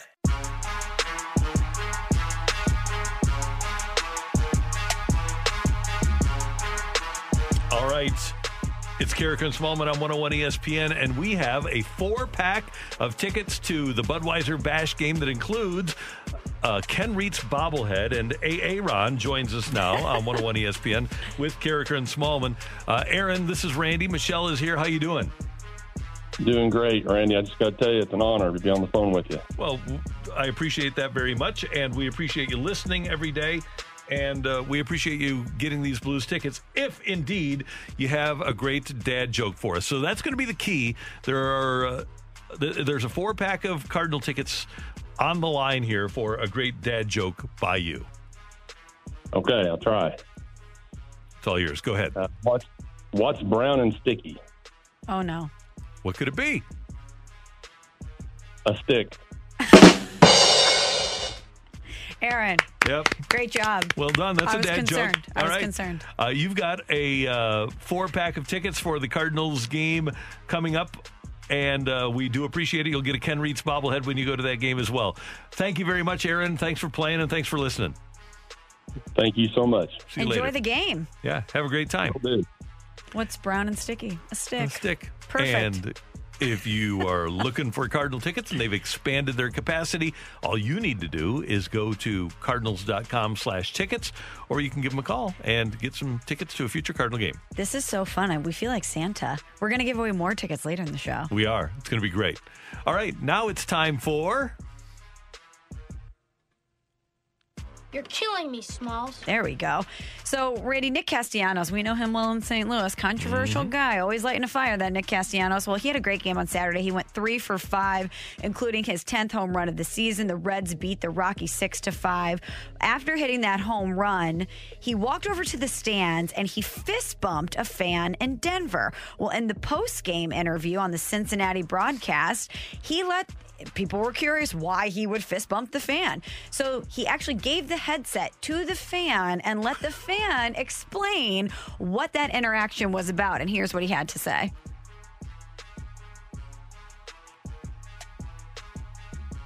I promise you, he had something good to say. Wait for it. What led up to the fist bump? So, I told Nick when he got up there that he should imagine that Rob Manfred's face was on the baseball. And the next pitch, he lit it up over the fence, baby. And then Castellanos went to the crowd and fist bumped the guy. That's fantastic. And as he was doing the interview, Castellanos is giving the, I don't know, type, I'm not saying it type deal. And I can't imagine that Rob Manfred is too pleased about this and that was something that went viral over the weekend. Oh, Rob Manfred just needs to have a sense of humor about it. That's pretty funny. I like that. I would think so. As we know, of course, suspended for his incident with the Cardinals. Yeah, so now he's a repeat offender. You know what? I know that obviously happened against the Cardinals, so a lot of people in St. Louis and look at Nick Castellanos as the villain. I love the way he mixes it up. He does mix it up, yeah. Rob Manfred, like you said, probably isn't too happy, but hey, have a sense of humor about it. You're killing me, Smalls. Trevor Bauer, Randy, another guy who's always in the mix when it comes to baseball headlines. Earlier in spring training, he had merch on that had his logo on it, the Trevor Bauer logo. And Major League Baseball warned him that if you wear your logo and not any sort of issued Major League Baseball logos, we're going to fine you. So in his press conference this weekend, he put a piece of paper. He taped it to his shirt to cover up his logo and wrote on there, "Not my logo, don't find me." Very Marshawn Lynch of him. Yeah. I'm just here so I won't get fined. Not my logo, don't find me. Come on, baseball. It's one thing for the NFL to say, okay, we don't want you to wear Beats headphones because we have a deal with Bose. But you want your players to be marketed and popular. So allow them to brand themselves and enhance their brand. Everybody knows what the Dodger logo is. If he doesn't wear a Dodger logo in a press conference, it's not going to make any difference at all. So allow him to enhance his brand. I see no problem with that at all. Also, how many fans are going to be watching a post-game press conference and see Trevor Bauer wearing a shirt with his logo on it and think, instead of buying a Dodger shirt, I'm going to go buy a Trevor Bauer shirt with his logo on it? They'll probably acknowledge it. It's something you internalize, and maybe like some other logos, like Kobe's, of course, back in the day. It's something that you can identify. But no Dodgers fan is not going to buy Dodgers merchandise because he's wearing his own logo. It's not going to cut into their profits. Right. Mark McGwire wore a cap for a little bar restaurant in Jupiter when he was going through the 98 home run chase. And the restaurant just sold the caps like hotcakes. I don't think baseball should have a problem with that. And like you say, is somebody going to buy that cap rather than a Cardinal cap because Mark McGwire was wearing it? No. So come on, baseball, grow up. 2 shots at Rob Manfred today, I guess. You're killing me, Smalls. So Bradley Beal is someone that we, of course, pay attention to, the native St. Louisan. He was in contention for the NBA scoring title this season, but Steph Curry takes the crown. He is the NBA scoring king for the 2021 season. He scored 46 points in 40 minutes on Sunday in a 113-101 win over the Grizzlies, and it helped him lock up the season scoring crown. LeBron saying that in the play-in game, the Lakers versus the Warriors, that they're playing the MVP of the league this season. A lot of people wondering if Steph is going to be the MVP as well. What he's done is remarkable. When you consider that Klay Thompson wasn't there and Draymond Green was hurt a lot, and there really wasn't much more of a supporting cast. Their first-round draft choice, James Wiseman, was lost early in the season for the year. When you use the term valuable, like LeBron said, where would they be if they didn't have Steph? They'd be a lottery team that was battling for the first pick in the draft. So, yes, in addition to being the player of the year, because he did lead the league in scoring, with no supporting cast, there's only one guy to defend on that team. In addition to that, he is clearly the most valuable player on his team in terms of value to it. I believe it's easy. I can't imagine that somebody would say Joel Embiid is more valuable. Right. Either of those guys is more valuable to their teams than Steph is to his. He missed all but 5 games last season because of his broken hand. He ends this season averaging 32 points per game. Pretty awesome.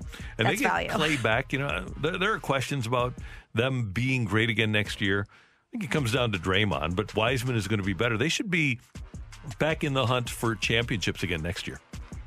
Do you think that they beat the Lakers? No, I don't, because both AD and LeBron are back. And if AD and LeBron are there, the Lakers have a chance to win it all. They'd be the lowest seed ever to win a championship. Lowest seed, I think, ever to win a championship is 4. I believe the Lakers would have a great chance as the number 7 seed to win it all. Okay, let me ask you this question. From an entertainment perspective for the NBA, it's better for the NBA if which team advances. Would you think that there's more intrigue with LeBron and AD, LeBron going for another title, or the Warriors, who have been good for a long time, obviously not, last season, but with Steph doing what he's doing, from an entertainment standpoint, who would you rather see advance? I would rather see Steph and the Warriors, especially if it's Steph and the Warriors against Booker and the Suns. That's an awesome series. That would be. Either way, you can't really lose, but I'm with you. I think the Warriors hold more intrigue now than the Lakers do. I'm with you. Thanks, Michelle. You got it. And thanks for your texts to the Air Comfort Service text line 65780. Coming up, we're going to hear Chaser again. And earlier in the season, before the season started, we had some pretty unsuccessful predictions about the Blues. We'll tell you about those next on 101 ESPN. We're right back to the Carricker and Smallman podcast on 101 ESPN. They said we couldn't be here. They said it couldn't happen. It was too much to overcome.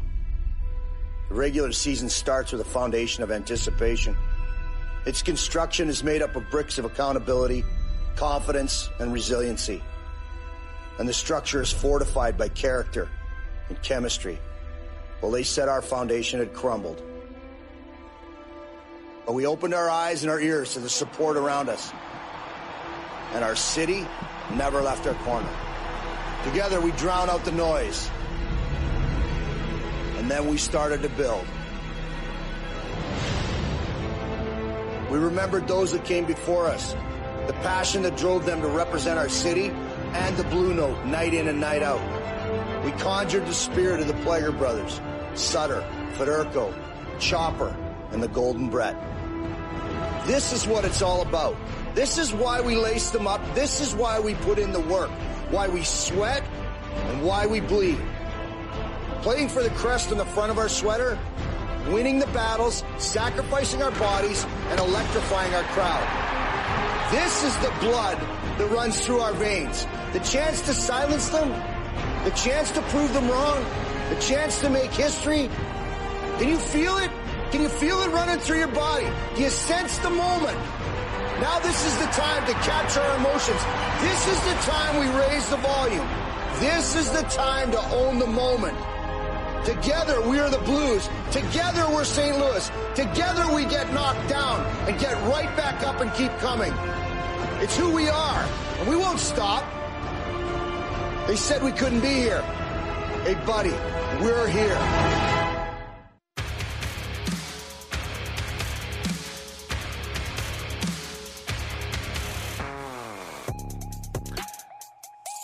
Coming up on 9:04. You fired up now? You ready? This is what it's all about. So at ESPN.com, they had their quote-unquote experts pick each of the series, and only one person of 16 at ESPN, where apparently the experts aren't that smart, only one of the 16, Zach Chandon, picked the Blues. The other 15 picked the Avalanche. And at The Athletic, 4 of the 5 picked Colorado. Eric Tahachik picking the St. Louis Blues. And all I got to say is... Hey, buddy, we're here. Come on. Can I just play that on loop for like 30 minutes before the Blues take the ice? How can you not be ready to run through a wall after you hear that? No, you will. You have to be ready. It's going to be awesome. And I like that the experts are overlooking the Blues. And I think the Blues like that. They like having that chip on their shoulder. They like being the underdog. They like that mentality. You heard Ryan O'Reilly's comments. We're going to have fun and we're going to beat them. Calling a shot. And yes, this is going to be a difficult matchup for the Blues. The Avalanche are an incredible team. They won the President's Trophy. Mm-hmm. We know the talent that they have, and any mistake that their opposition makes, they're going to capitalize on it. But I also think that this Blues team has overcome so much this season, and you didn't even really get to see this Blues team firing on all cylinders that much this season. And we know that there are so many players on this team that have won the Stanley Cup. They know how to conjure that next level of their game. And I don't know. I think that people that are overlooking this team might be a little short-sighted. Text 65780 from the 314. Okay, just got goosebumps. I'm looking for a wall to run through. From the 636. Holy blank, I still have chills. From the 636 in all caps. That was awesome. From the 314. Still gives me chills. From the 314. Thanks, Chaser. I'm ready to run through a damn wall. LGB. From the 314. Chills. From the 812. I still get chills hearing this. From the 618. Goosebumps. I freaking love it. Hashtag LGB. So, gotta love it.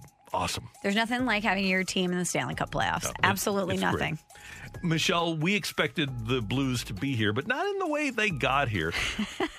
Before the season, Emily asked us to fill out a form, and we were both asked who the Blues' leading goal scorer was going to be, and we both said Mike Hoffman.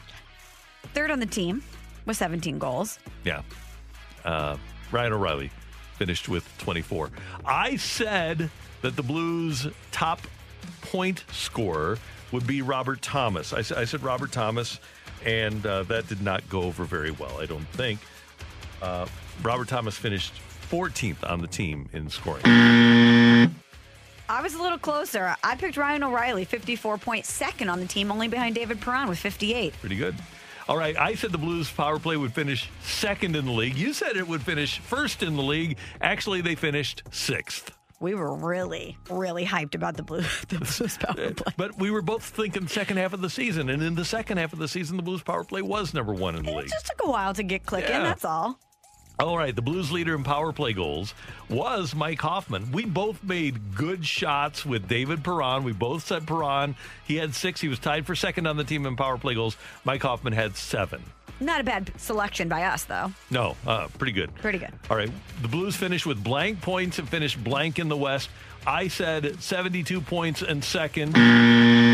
You said 68 to 73 points in second. Actually, 63 points, and they finished in fourth. Underdogs. Yeah. Not great. So, hey, at some point we'll get one right. Jordan Binnington wins blank games. Michelle, you said 22. I said 25. He actually won 18. To be fair to us, who could have anticipated all of the injuries that the Blues would endure this season? This was when it was a fresh slate. Yeah. We were excited. We didn't know that Colton Parayko was going to be out. We didn't know how many players were going to be out with injuries. So you're saying that we deserve a break here? I think so. Okay.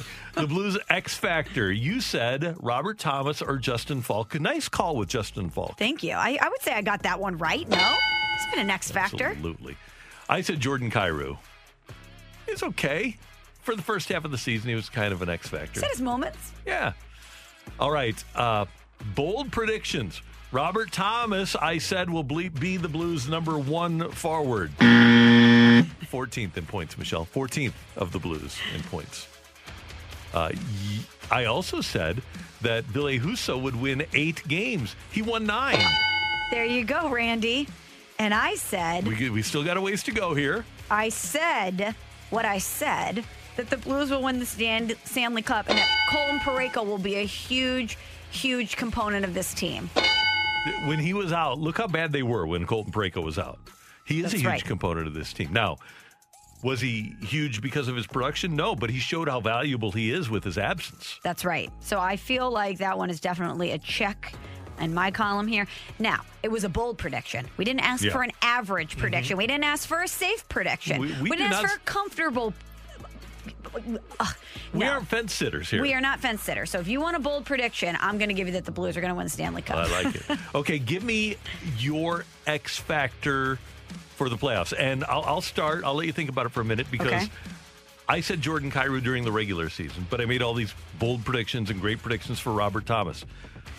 I'm not jumping off that bandwagon, Michelle. I think Robert Thomas can be the Blues X factor and needs to be the Blues X factor during the playoffs. There's so many candidates here to be the X factor. Can Jordan Binnington be someone that I can mention? Yes. Because Jordan Binnington, as we have seen before, when he is on, he is on. He could steal a game for you. And if we see the Jordan Binnington that we've seen at points this season, or more specifically that we saw during the 2019 run to win the Cup, I like the Blues over anybody. In addition to that, I'm going with Jaden Schwartz, especially with David Perron out. Jaden Schwartz is a guy that can get hot at the right time and can take over a series. We saw it in 19 with the hat trick, so I'm looking at Jaden Schwartz as the X factor here. Blues, use your emotion tonight, come away with a Game 1 victory, and then... You need to take the knife and jam it through their eye into their brain and kill them. That's all you need to do. That's the game plan. That's it. Do that, you're going to win the series. If you kill them, you win. On that dry erase board where you drop plays, there's the little arrows, people are circling things, you just need to write down that quote, hold it up. That's a W. That's Michelle, I'm Randy, and that's today's big thing. Pre-game at 8, action at 9. Curbs and Joey with the call. Alex Ferrario with the pregame for you. Game 1 of the 2021 Stanley Cup playoffs here on your home of the Blues, 101 ESPN. The Avalanche did have a magnificent season. Peter Baugh, who covered the Mizzou Tigers last year for The Athletic, has switched over and covers the Avalanche now. And Peter will join us next on Carricker and Smallman on 101 ESPN. We're right back to the Carricker and Smallman podcast on 101 ESPN. With Michelle Smallman, I'm Randy Carricker. Great to have you with us on 101 ESPN. The Blues and Avalanche, Game 1 of their first round Stanley Cup playoff series tonight. 8 o'clock pregame, 9 o'clock faceoff here with Curbs and Joey on 101 ESPN. Peter Baugh covered Mizzou football last fall for The Athletic and switched over at the beginning of the hockey season to cover the Colorado Avalanche. And Peter joins us now on the Brown and Crouppen Celebrity Line on 101 ESPN. Peter, thanks so much for taking some time with us. How you doing? I'm doing great. Thank you for having me. And you're a St. Louis native, so is it going to be weird watching a team that you grew up playing and covering their opponent? It's definitely going to be fun. I don't know about weird.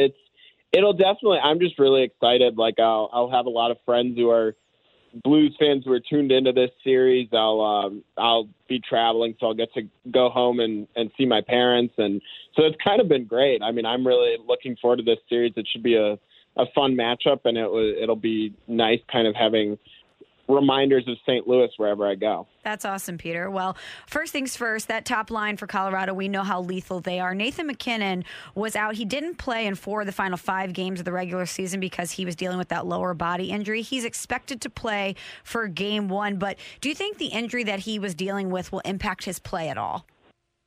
So it's hard to say for certain, but it doesn't seem like it will. He talked to reporters yesterday and seemed very confident. He said that he pretty much wasn't even badly injured. The team just wanted to make sure he was 100% healthy for the playoffs. So I think that was their goal, and it sounds like that's what happened. It sounds like he's ready to go. And that top line, like you mentioned, is exceptional. Mikko Rantanen was the team leader in points, and Gabe Landeskog plays well in front of the net as a good physical player. And it's one of the most explosive lines in hockey for a reason, and it helps that McKinnon will be back healthy, presumably tonight. And, Peter, one of the things that Colorado has going for them that the Blues don't is that the Avalanche are at least 85% vaccinated and don't have any issues with COVID at the moment. Obviously, the Blues, not only without David Perron, but also Jake Wallman, one of their key defensemen. Colorado has had to deal with this during the course of the season, but they seem to be ready to go now. With McKinnon back, seems like every piston that they need in that engine is there. Yeah, they're a team that even in past years has really struggled with injuries. And right now they're in a great spot in terms of, I mean, McKinnon is good to go. Brandon Saad, who missed the last 2 weeks of the regular season, he's back. Samuel Girard was banged up for a bit. He's back and ready to go. It's pretty top to bottom. The roster is ready to go. And now the question is just if they can remain healthy throughout the playoffs. Other than health, Peter, if the Blues are going to take this series, is there one vulnerability that the Avs have that maybe the Blues can exploit? So the Avalanche have a very complete roster. I think when I look at this series, the Blues path to potentially pulling off an upset would be Jordan Binnington just playing absolutely out of his mind, and then Ryan O'Reilly's line being able to contain the McKinnon line, because I think that Craig Berube is going to put them on the ice a ton whenever McKinnon's out there, just because O'Reilly's so good defensively. And if they can find a way to contain that line and Binnington plays out of his mind, then maybe the Blues have a chance. But in terms of the overall roster, if the Avalanche are healthy, that roster is pretty complete. There's not any noticeable holes or vulnerabilities. Peter Baugh from The Athletic covers the Avalanche on 101 ESPN. One of the things the Avalanche did very well during the season against the Blues was succeed on the power play. And when we talk about vulnerabilities, the Blues got better in special teams as the season went along. Specifically, how has the Avalanche power play been performing? Yeah, they've been good. I mean, it's not, they're not, obviously a lot of teams aren't consistent on the power play, but when you have players like Mikko Rantanen and Gabe Landeskog and Nathan McKinnon and Cale Makar, who's one of the most electric defensemen in the league, you're going to have a good power play if they're clicking. And I think that they, I want to say they had a power play goal last game. I don't know off the top of my head, but certainly against the Blues, that power play has really done well. And yeah, if the Blues can, if the Avalanche can find a way to have a man advantage, they're a very dangerous team. And just looking at their personnel, you can see why. Peter, after the Blues beat Minnesota in their season finale and we realized that the Blues would play the Avalanche in the first round, Ryan O'Reilly said to reporters on his Zoom, "We know that they have a lot of talent over there and they work hard, but for us, it's an exciting challenge. We're going to have some fun and we're going to beat them." How has that comment or other comments that Blues players have made showing confidence in this series resonated in Colorado? So I don't think the players really have they seem to have kind of tuned it out. I don't know if maybe in the locker room they have it, maybe they're using it as bulletin board material. But McKinnon kind of said yesterday, he's like, "Well, I hope they think they can beat us. I mean, we think we can beat them." It's just kind of. I certainly didn't really have a problem with what O'Reilly said. I mean, he's the captain of the team, and one of the reasons Ryan O'Reilly is such a good player is that he has an immense belief in himself, and he believes that he can win every time he steps foot on the ice. And so I think that it definitely peeved some Colorado fans. They were like, "Oh, what's he talking about?" And I don't necessarily think that Ryan O'Reilly is right. I think the Avalanche are going to beat them, but I think that it certainly didn't rub me the wrong way. I don't think the Avalanche players are paying too much attention to it, and fans are. I mean, I think if an Avalanche player had said that about the Blues fans would probably react the same way. Peter Baugh from The Athletic. Philip Grubauer has been sensational in the playoffs the last 2 years, and this season, as a workhorse, played 40 of the 56 games. He may have been better than he's ever played this season with the 1.95 goals against and the .922 save percentage. Has Grubauer even had a bad game? So he had one, and that I think kind of inflated his goal, like his save percent, or deflated it, I guess. But he's been exceptional pretty much all year. He especially ended the season well with a shutout against the Kings, and then he had a 40 save night against Vegas in a game that Colorado won 2-1. So yeah, he's been exceptional. And when the Blues kind of were able to steal a few from the Avalanche in the last the last time they met in the regular season, Grubauer was out. When Grubauer's in, the Avalanche have kind of had the Blues number. So I think that he's certainly a key, and keeping him healthy for the Avalanche is one of the most important things. Last thing for Peter Baugh from The Athletic on 101 ESPN. He covers the Colorado Avalanche. What we're talking about here is if the Blues play their heavy game like they played 2 years ago, and granted, the personnel is different, but the one way you can beat Colorado is by playing heavy. You've watched the Avalanche all year long. You've seen them play against heavy teams. You know that they can skate. We all know that. If you play their game and let them set the tempo, Colorado's going to win. But are they at all vulnerable to a hard forecheck and teams that are able to maintain possession of the puck in the offensive zone? I don't know. I mean, I think that they certainly haven't. No, they have a winning record against every team they've played this season. So, and teams have tried to play them physically, and they've had success. I think that it's a team that you don't necessarily see it as a team that screams physicality, but you've got guys like Landeskog who can get chippy and dig pucks out of dirty areas. The second line with Saad and Kadri, those are two players who are proven playoff players that play hard and physically. And then down the line, you've got some guys who can play that style of hockey. So maybe it's not as overt as some other teams, but I do think that the Avs can play physical when needed. Their skating ability and playmaking just sometimes takes people's attention away from that. But I think that, certainly Vegas, the last regular season matchup that they had with the Avalanche, they tried to kind of play physically with the McKinnon line, and it worked pretty well. McKinnon was also banged up that day, so it was hard to tell how much that had to do with it.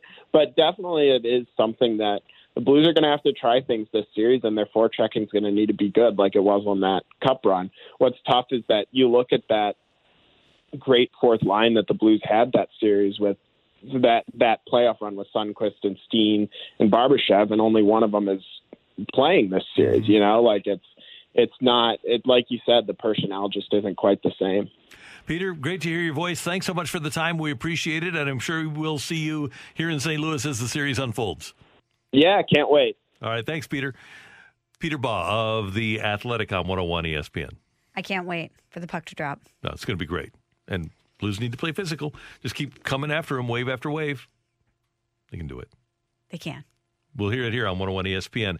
Coming up, Albert Pujols, yes. Oh, yeah, we need to give away tickets, don't we? I was going to say, before we go to break, let's give away some more Cardinals tickets. I like that idea. We have tickets for you for the Cardinals game on Wednesday night against the Pirates. It's a 4-pack of tickets to the game. It includes the Ken Reitz bobblehead.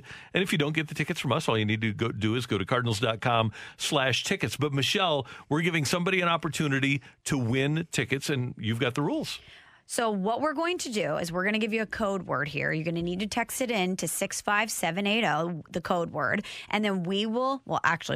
Emily will select someone to be the winner, but in order to actually secure the tickets, you're going to need to provide us with the dad joke. We're going to do it during the crossover with Danny Mac at 9:45. So make sure that if you want these tickets, not only that you text the code word to 65780, but that you're available and ready with the dad joke at 9:45. All right. And the code word is? HOF. In honor of Yadier Molina. In honor of Yadi. Every time that Yadi cuts down a runner trying to steal this season, I'm savoring it so bad. Last night, 77 miles an hour, Randy, from his knees. Unbelievable.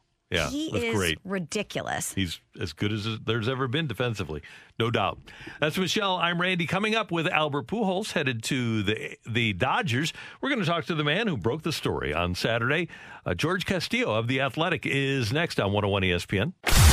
We're right back to the Carricker and Smallman podcast on 101 ESPN.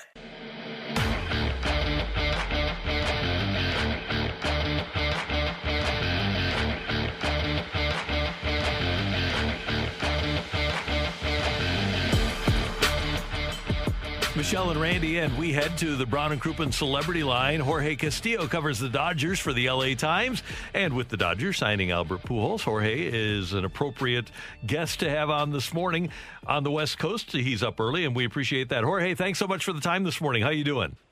Hey, I'm doing well, guys. How are you? Everything's great. First question, what was the thought process of the Dodgers? Why did they come to this agreement with Albert?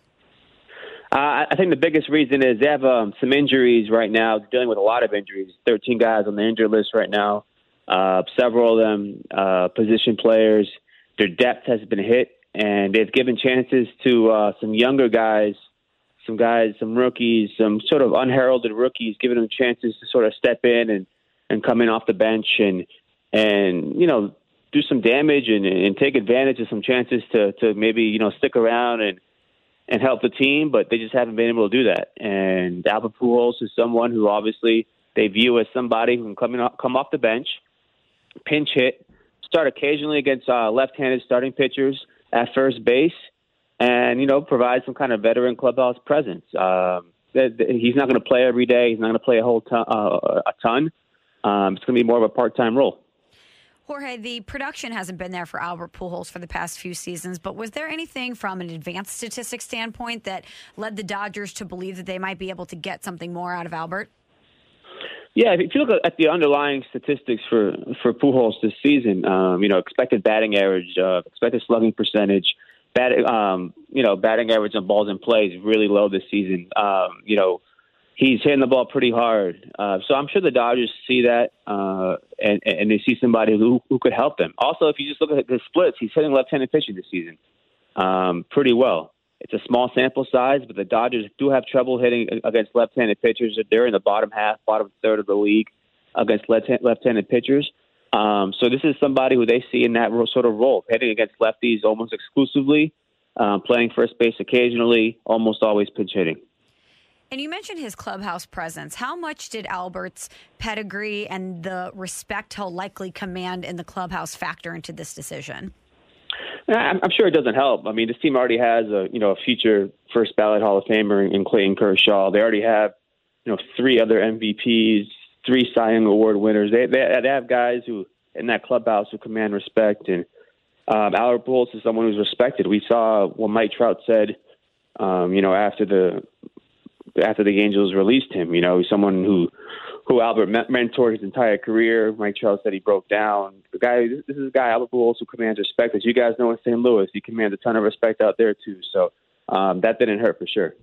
Jorge Castillo of the LA Times with us on 101 ESPN talking Albert Pujols. And Jorge, you mentioned the scenarios under which Albert would get to the plate, but you think that might change a little bit, at least early on, with the injury to Seager and the presumption that Lux is going to move over to shortstop. I guess Muncy moves to second.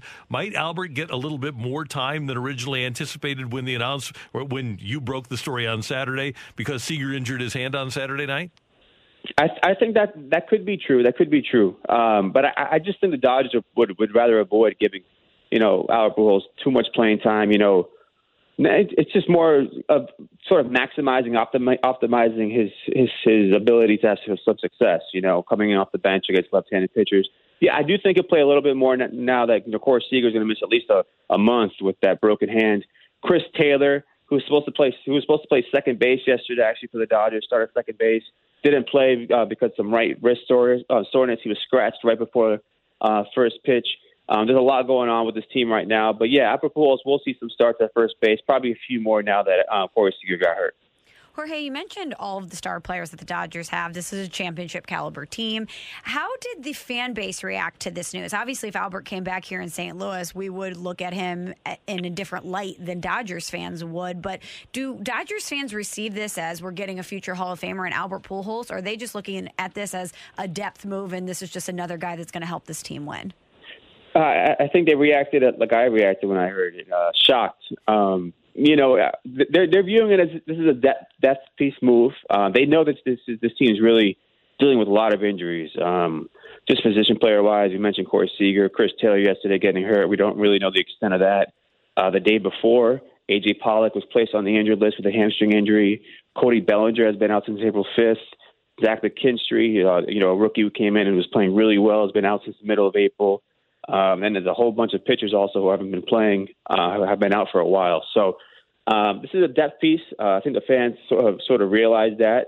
Just the Angels being in town, they're so close down the road in Anaheim. They know what Albert Pujols has been the last few years in this season. They know he's not the guy he used to be, especially back in St. Louis. But they see it, as someone, just a few years ago, someone else you guys are familiar with, David Freese, came on board with the Dodgers. And I think David Freese at this point, at that point in his career was better than Albert Pujols is at this point in his career. But, the Dodgers picked him up from the Pirates. And for the last 2 months of that 2018 season, he was coming in playing against left-handed pitchers, and he did really, really well. And I think that's sort of maybe not to that extent, but I do think that's how fans and the Dodgers sort of see Albert Pujols' role. And the Cardinals will get an opportunity to see their old friend the last day of this month, Monday night, the 31st, and then the 1st and 2nd of June out there at Dodger Stadium. Jorge, thanks so much for the time. We appreciate it. Great work on getting the story, and I'm sure there will be more this afternoon when the Dodgers presumably make the official announcement, and Albert Pujols will be a Dodger. But great work as always. Thank you very much. Thank you. Take care. Jorge Castillo of the LA Times covers the Dodgers, and now we'll cover Albert Pujols of the Dodgers. Jorge mentioned that he was shocked that Dodgers fans were shocked. I was shocked. I was shocked, when too. I first read it, I thought of all the teams we had discussed, I did not anticipate the Dodgers. No. And actually, we were texting back and forth on Saturday, and it wasn't too long after the announcement was made that I started thinking of David Freese. Mm-hmm. He brought up the same situation. And the team isn't much different, and I think Albert does fit in as a guy with the same sort of skill set, but not to the level that David Freese had when he joined there. I wonder if Albert will wear number 6. Seager's number 5 there. Yeah, good question. Does he honor Stan by taking number 6? 6 is a serious number. I don't know. It really is. That's Michelle. I'm Randy. Coming up, we're going to give away some Cardinal tickets for Wednesday night's game against the Pirates, and we're going to cross things over with Dan McLaughlin. The Dan McLaughlin Show with BK coming up at the top of the hour here on 101 ESPN. We're right back to the Carricker and Smallman podcast on 101 ESPN.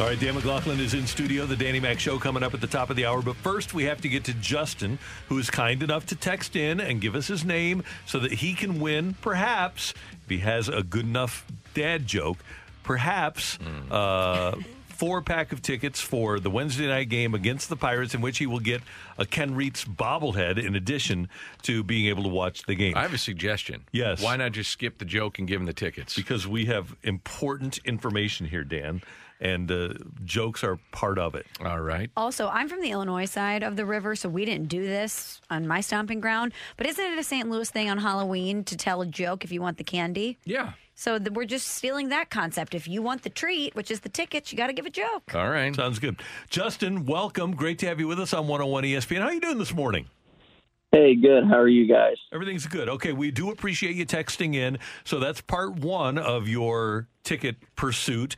Part 2 is giving us a quality dad joke, which means that it's probably not great quality. So what do you got for us?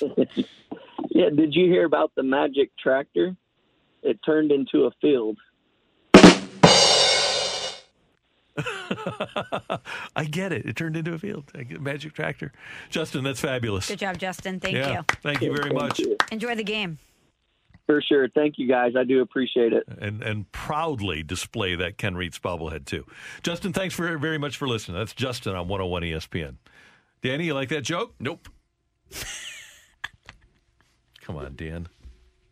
I know you did. Hey, Dan. No, period. Hey, buddy, we're here. It's playoff time. It is playoff time, and you can listen to the Blues and the Avalanche tonight at 8 right here on 101 ESPN. Also be seen on Bally Sports. Yeah. I'm ready to go. It's playoff time. I'm excited. I wish David Perron was going to be in there. Do we know officially if he is out? We do not. Okay, when would we know about that? I would think when Craig Berube talks to the media this morning, 11-ish or so. What are the rules on that? So that he's got to be out he's got test negative? Got test negative 3 times. 3 times. So and Curbs was on with us this morning, and he didn't have definitive word. Okay. I have a question for both of you. Will you be growing a playoff beard? I will not. I won't understand. either. You're on television, so I understand. Well, it's really not that, Michelle. I think if I tried to grow a playoff beard, it would look a little, what is the word, splotchy? Patchy? Patchy. There'd be little parts going that way, this way, the other way. Some of it would be gray, some of it would be light, some of it would be dark. So, no, I will not be doing that. It would not look good. My gray beard itches too much, so I don't do beards. And it's not necessarily that you're supposed to be, looking for fashion. It's about, the being in the custom of growing the beard, the playoff beard. That's right. I will not be doing that. Yeah. One time, McGraw-Millhaven, buddy over at the Big 550, donated me to get my head shaved without telling me, by the way. Oh. But somebody offered $10,000 if all of us from the Chalk Talk show would get our heads shaved. And so we did. I did it for him, yeah, because it was $10,000 for nurses for newborns. Did you go razor to the head or just and then did they go bald? It was a local, I think it was hair salon, had people out. We did it at Grant's Farm, and we sat there and everybody watched us get it done. And you have a tattoo thanks to what's happened with the Blues. Yeah. So when I got my head shaved, I actually grew a McGuire-esque goatee for that time, too. Oh, that's nice. So I had the shaved head and the goatee going. I bet you looked really great among the It neighborhood. was very attractive. I can't picture that at all. I can't either. And, also, we have guys out there sacrificing their bodies. I mean, Ryan O'Reilly had broken ribs during the run, and you're going to not put in the positive juju towards the Blues' success because your beard is too itchy. Hey, you know what? Just bring the Stanley Cup in and let me kiss the cup, and we're all good. That is true. History, precedent is on our side. Undefeated. Yeah. Blues in the Stanley Cup, undefeated when Randy's kissed the cup. Yep. So, nice. That's the way we got to look at it, isn't it? Yeah, they brought in the cup to the booth one night. That was pretty cool. And I was going to pick it up. Mm-hmm. And I have met the keeper of the cup. I can't remember his name. Philip Pritchard. Yeah, I've met him many times, and he remembered me from my days with the Blues. And he says, Dan, like that. And no, sir. No. So they put the cup between us as we did the Open, and I did have the chance to act like I was kind of ready to pick it up and kiss the cup, which was awesome. Has a great photo of her kissing the cup. Well, I was hugging it. We did a little, spoon action. Yes. But I've only been mad at Randy Carricker one time in my entire life, Dan. And it's when I heard he kissed the cup, because we're very superstitious on this show. And the Blues were so close to winning the Stanley Cup. And everyone knows you don't touch the cup, you don't kiss the cup until it's earned. And I was not listening to the Fast Lane that day. And I get a text from someone, and it just said, Randy kissed the cup. And I go, no, he did. How did you get the cup before they won? They brought it in during the playoffs. Oh, did they really? Yeah. They did. And I go, you're lying. Randy would never do that to us. There's no way he would kiss the cup. You broke the curse then. He did. Maybe that's the way to look at it. But if they lost, he would have been public enemy number one. Numero uno. Yeah. Numero uno. You were a little nervous in Game 7, I take it, for multiple reasons. Yeah. Because people would have been, pitchfork at you. Thank you, Petro. Yeah. No kidding. I was like, how could you, Randy? How dare you? How dare you tempt fate like that? I would have never been forgiven. I was watching the playoffs yesterday. I watched the Islanders and the Penguins yesterday. Great game. Islanders won in OT. And some of the fans were bad. I watched the Vegas game, too, and they had a pretty sizable crowd. Florida had a sizable crowd. So it's nice to see that the crowds are coming back and the intensity of the playoffs. It kind of brought you back to what it's supposed to be. It's what it's all about. And by the way, with the Penguins, you have to understand that Heinz makes mustard, too. So that's why they had the mustard. They all looked like giant mustard bottles. You didn't like the jerseys? I like sweaters. I like anything yellow. I love it. I love it. Didn't know that. So you like the Vegas Golden Knights dome helmets? Those are too much. Yeah. Okay, well, you said you liked it. Well, I like yellow, but that glittery gold like Notre Dame has now on their helmets doesn't thrill me. Not for you. No. I got it. Okay, yes, Michelle. I was going to say, of course, we want to ask you about the Cardinals and Padres over this weekend, but Dan, have to get your reaction to Albert Pujols heading to L.A. with the Dodgers. Yeah, I think... Well, I guess staying in L.A. Yeah, it just...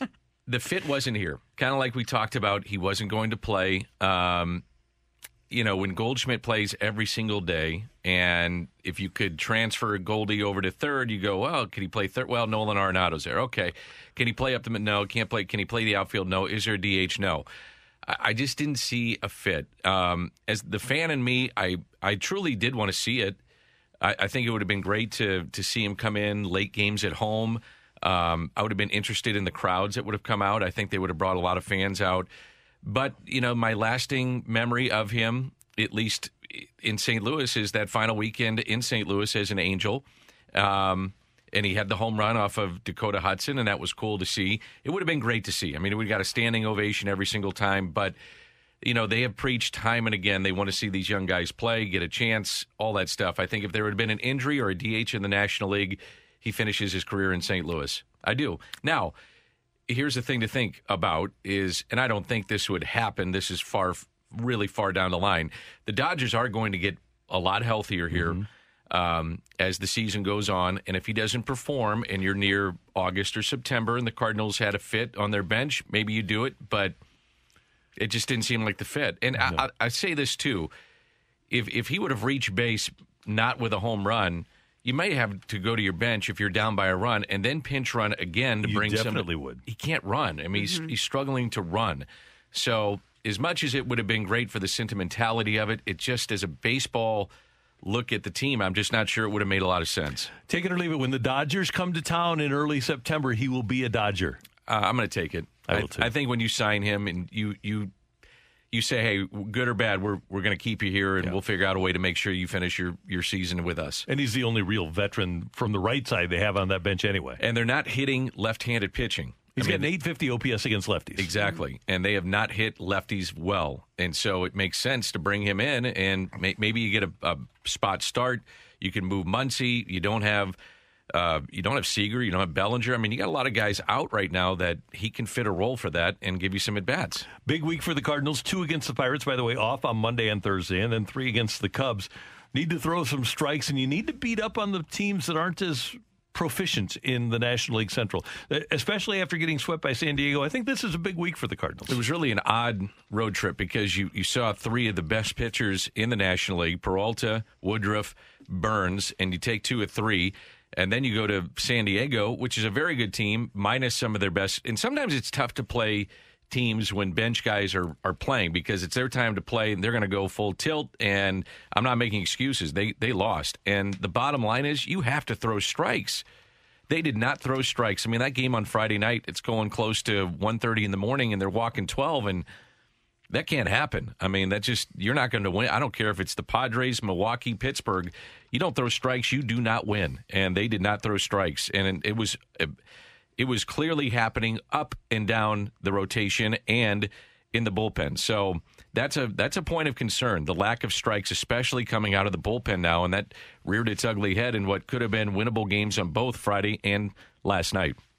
And yesterday, Miles Michaelis pitched in Nashville. He's a strike thrower. Yeah, and hit a home run, too, which was pretty cool. He was, 6 innings, 4 hits.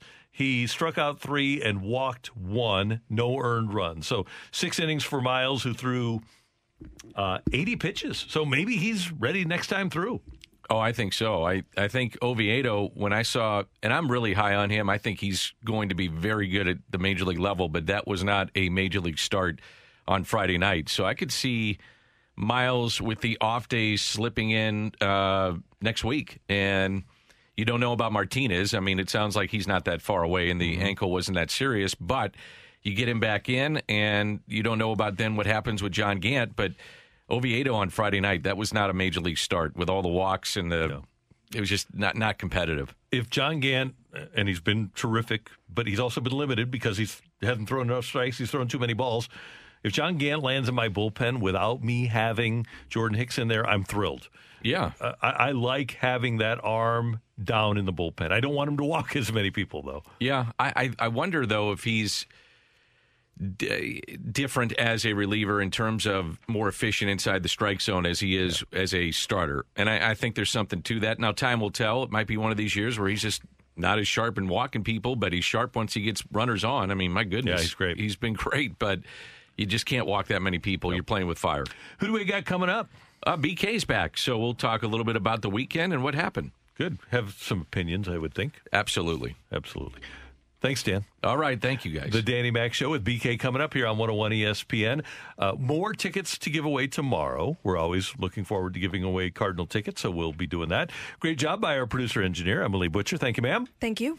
Michelle, this was fun. Welcome back. Thank you, and let's go Blues. #LGB. We'll be talking about Blues tomorrow, and stay up. 9 o'clock start. stand for the Game 1 win tonight. For all of us, thanks for tuning in, texting, and being a part of the show. Till tomorrow morning at 7. Have a great day, St. Louis. You've been listening to the Carricker and Smallman podcast, powered by I Promise.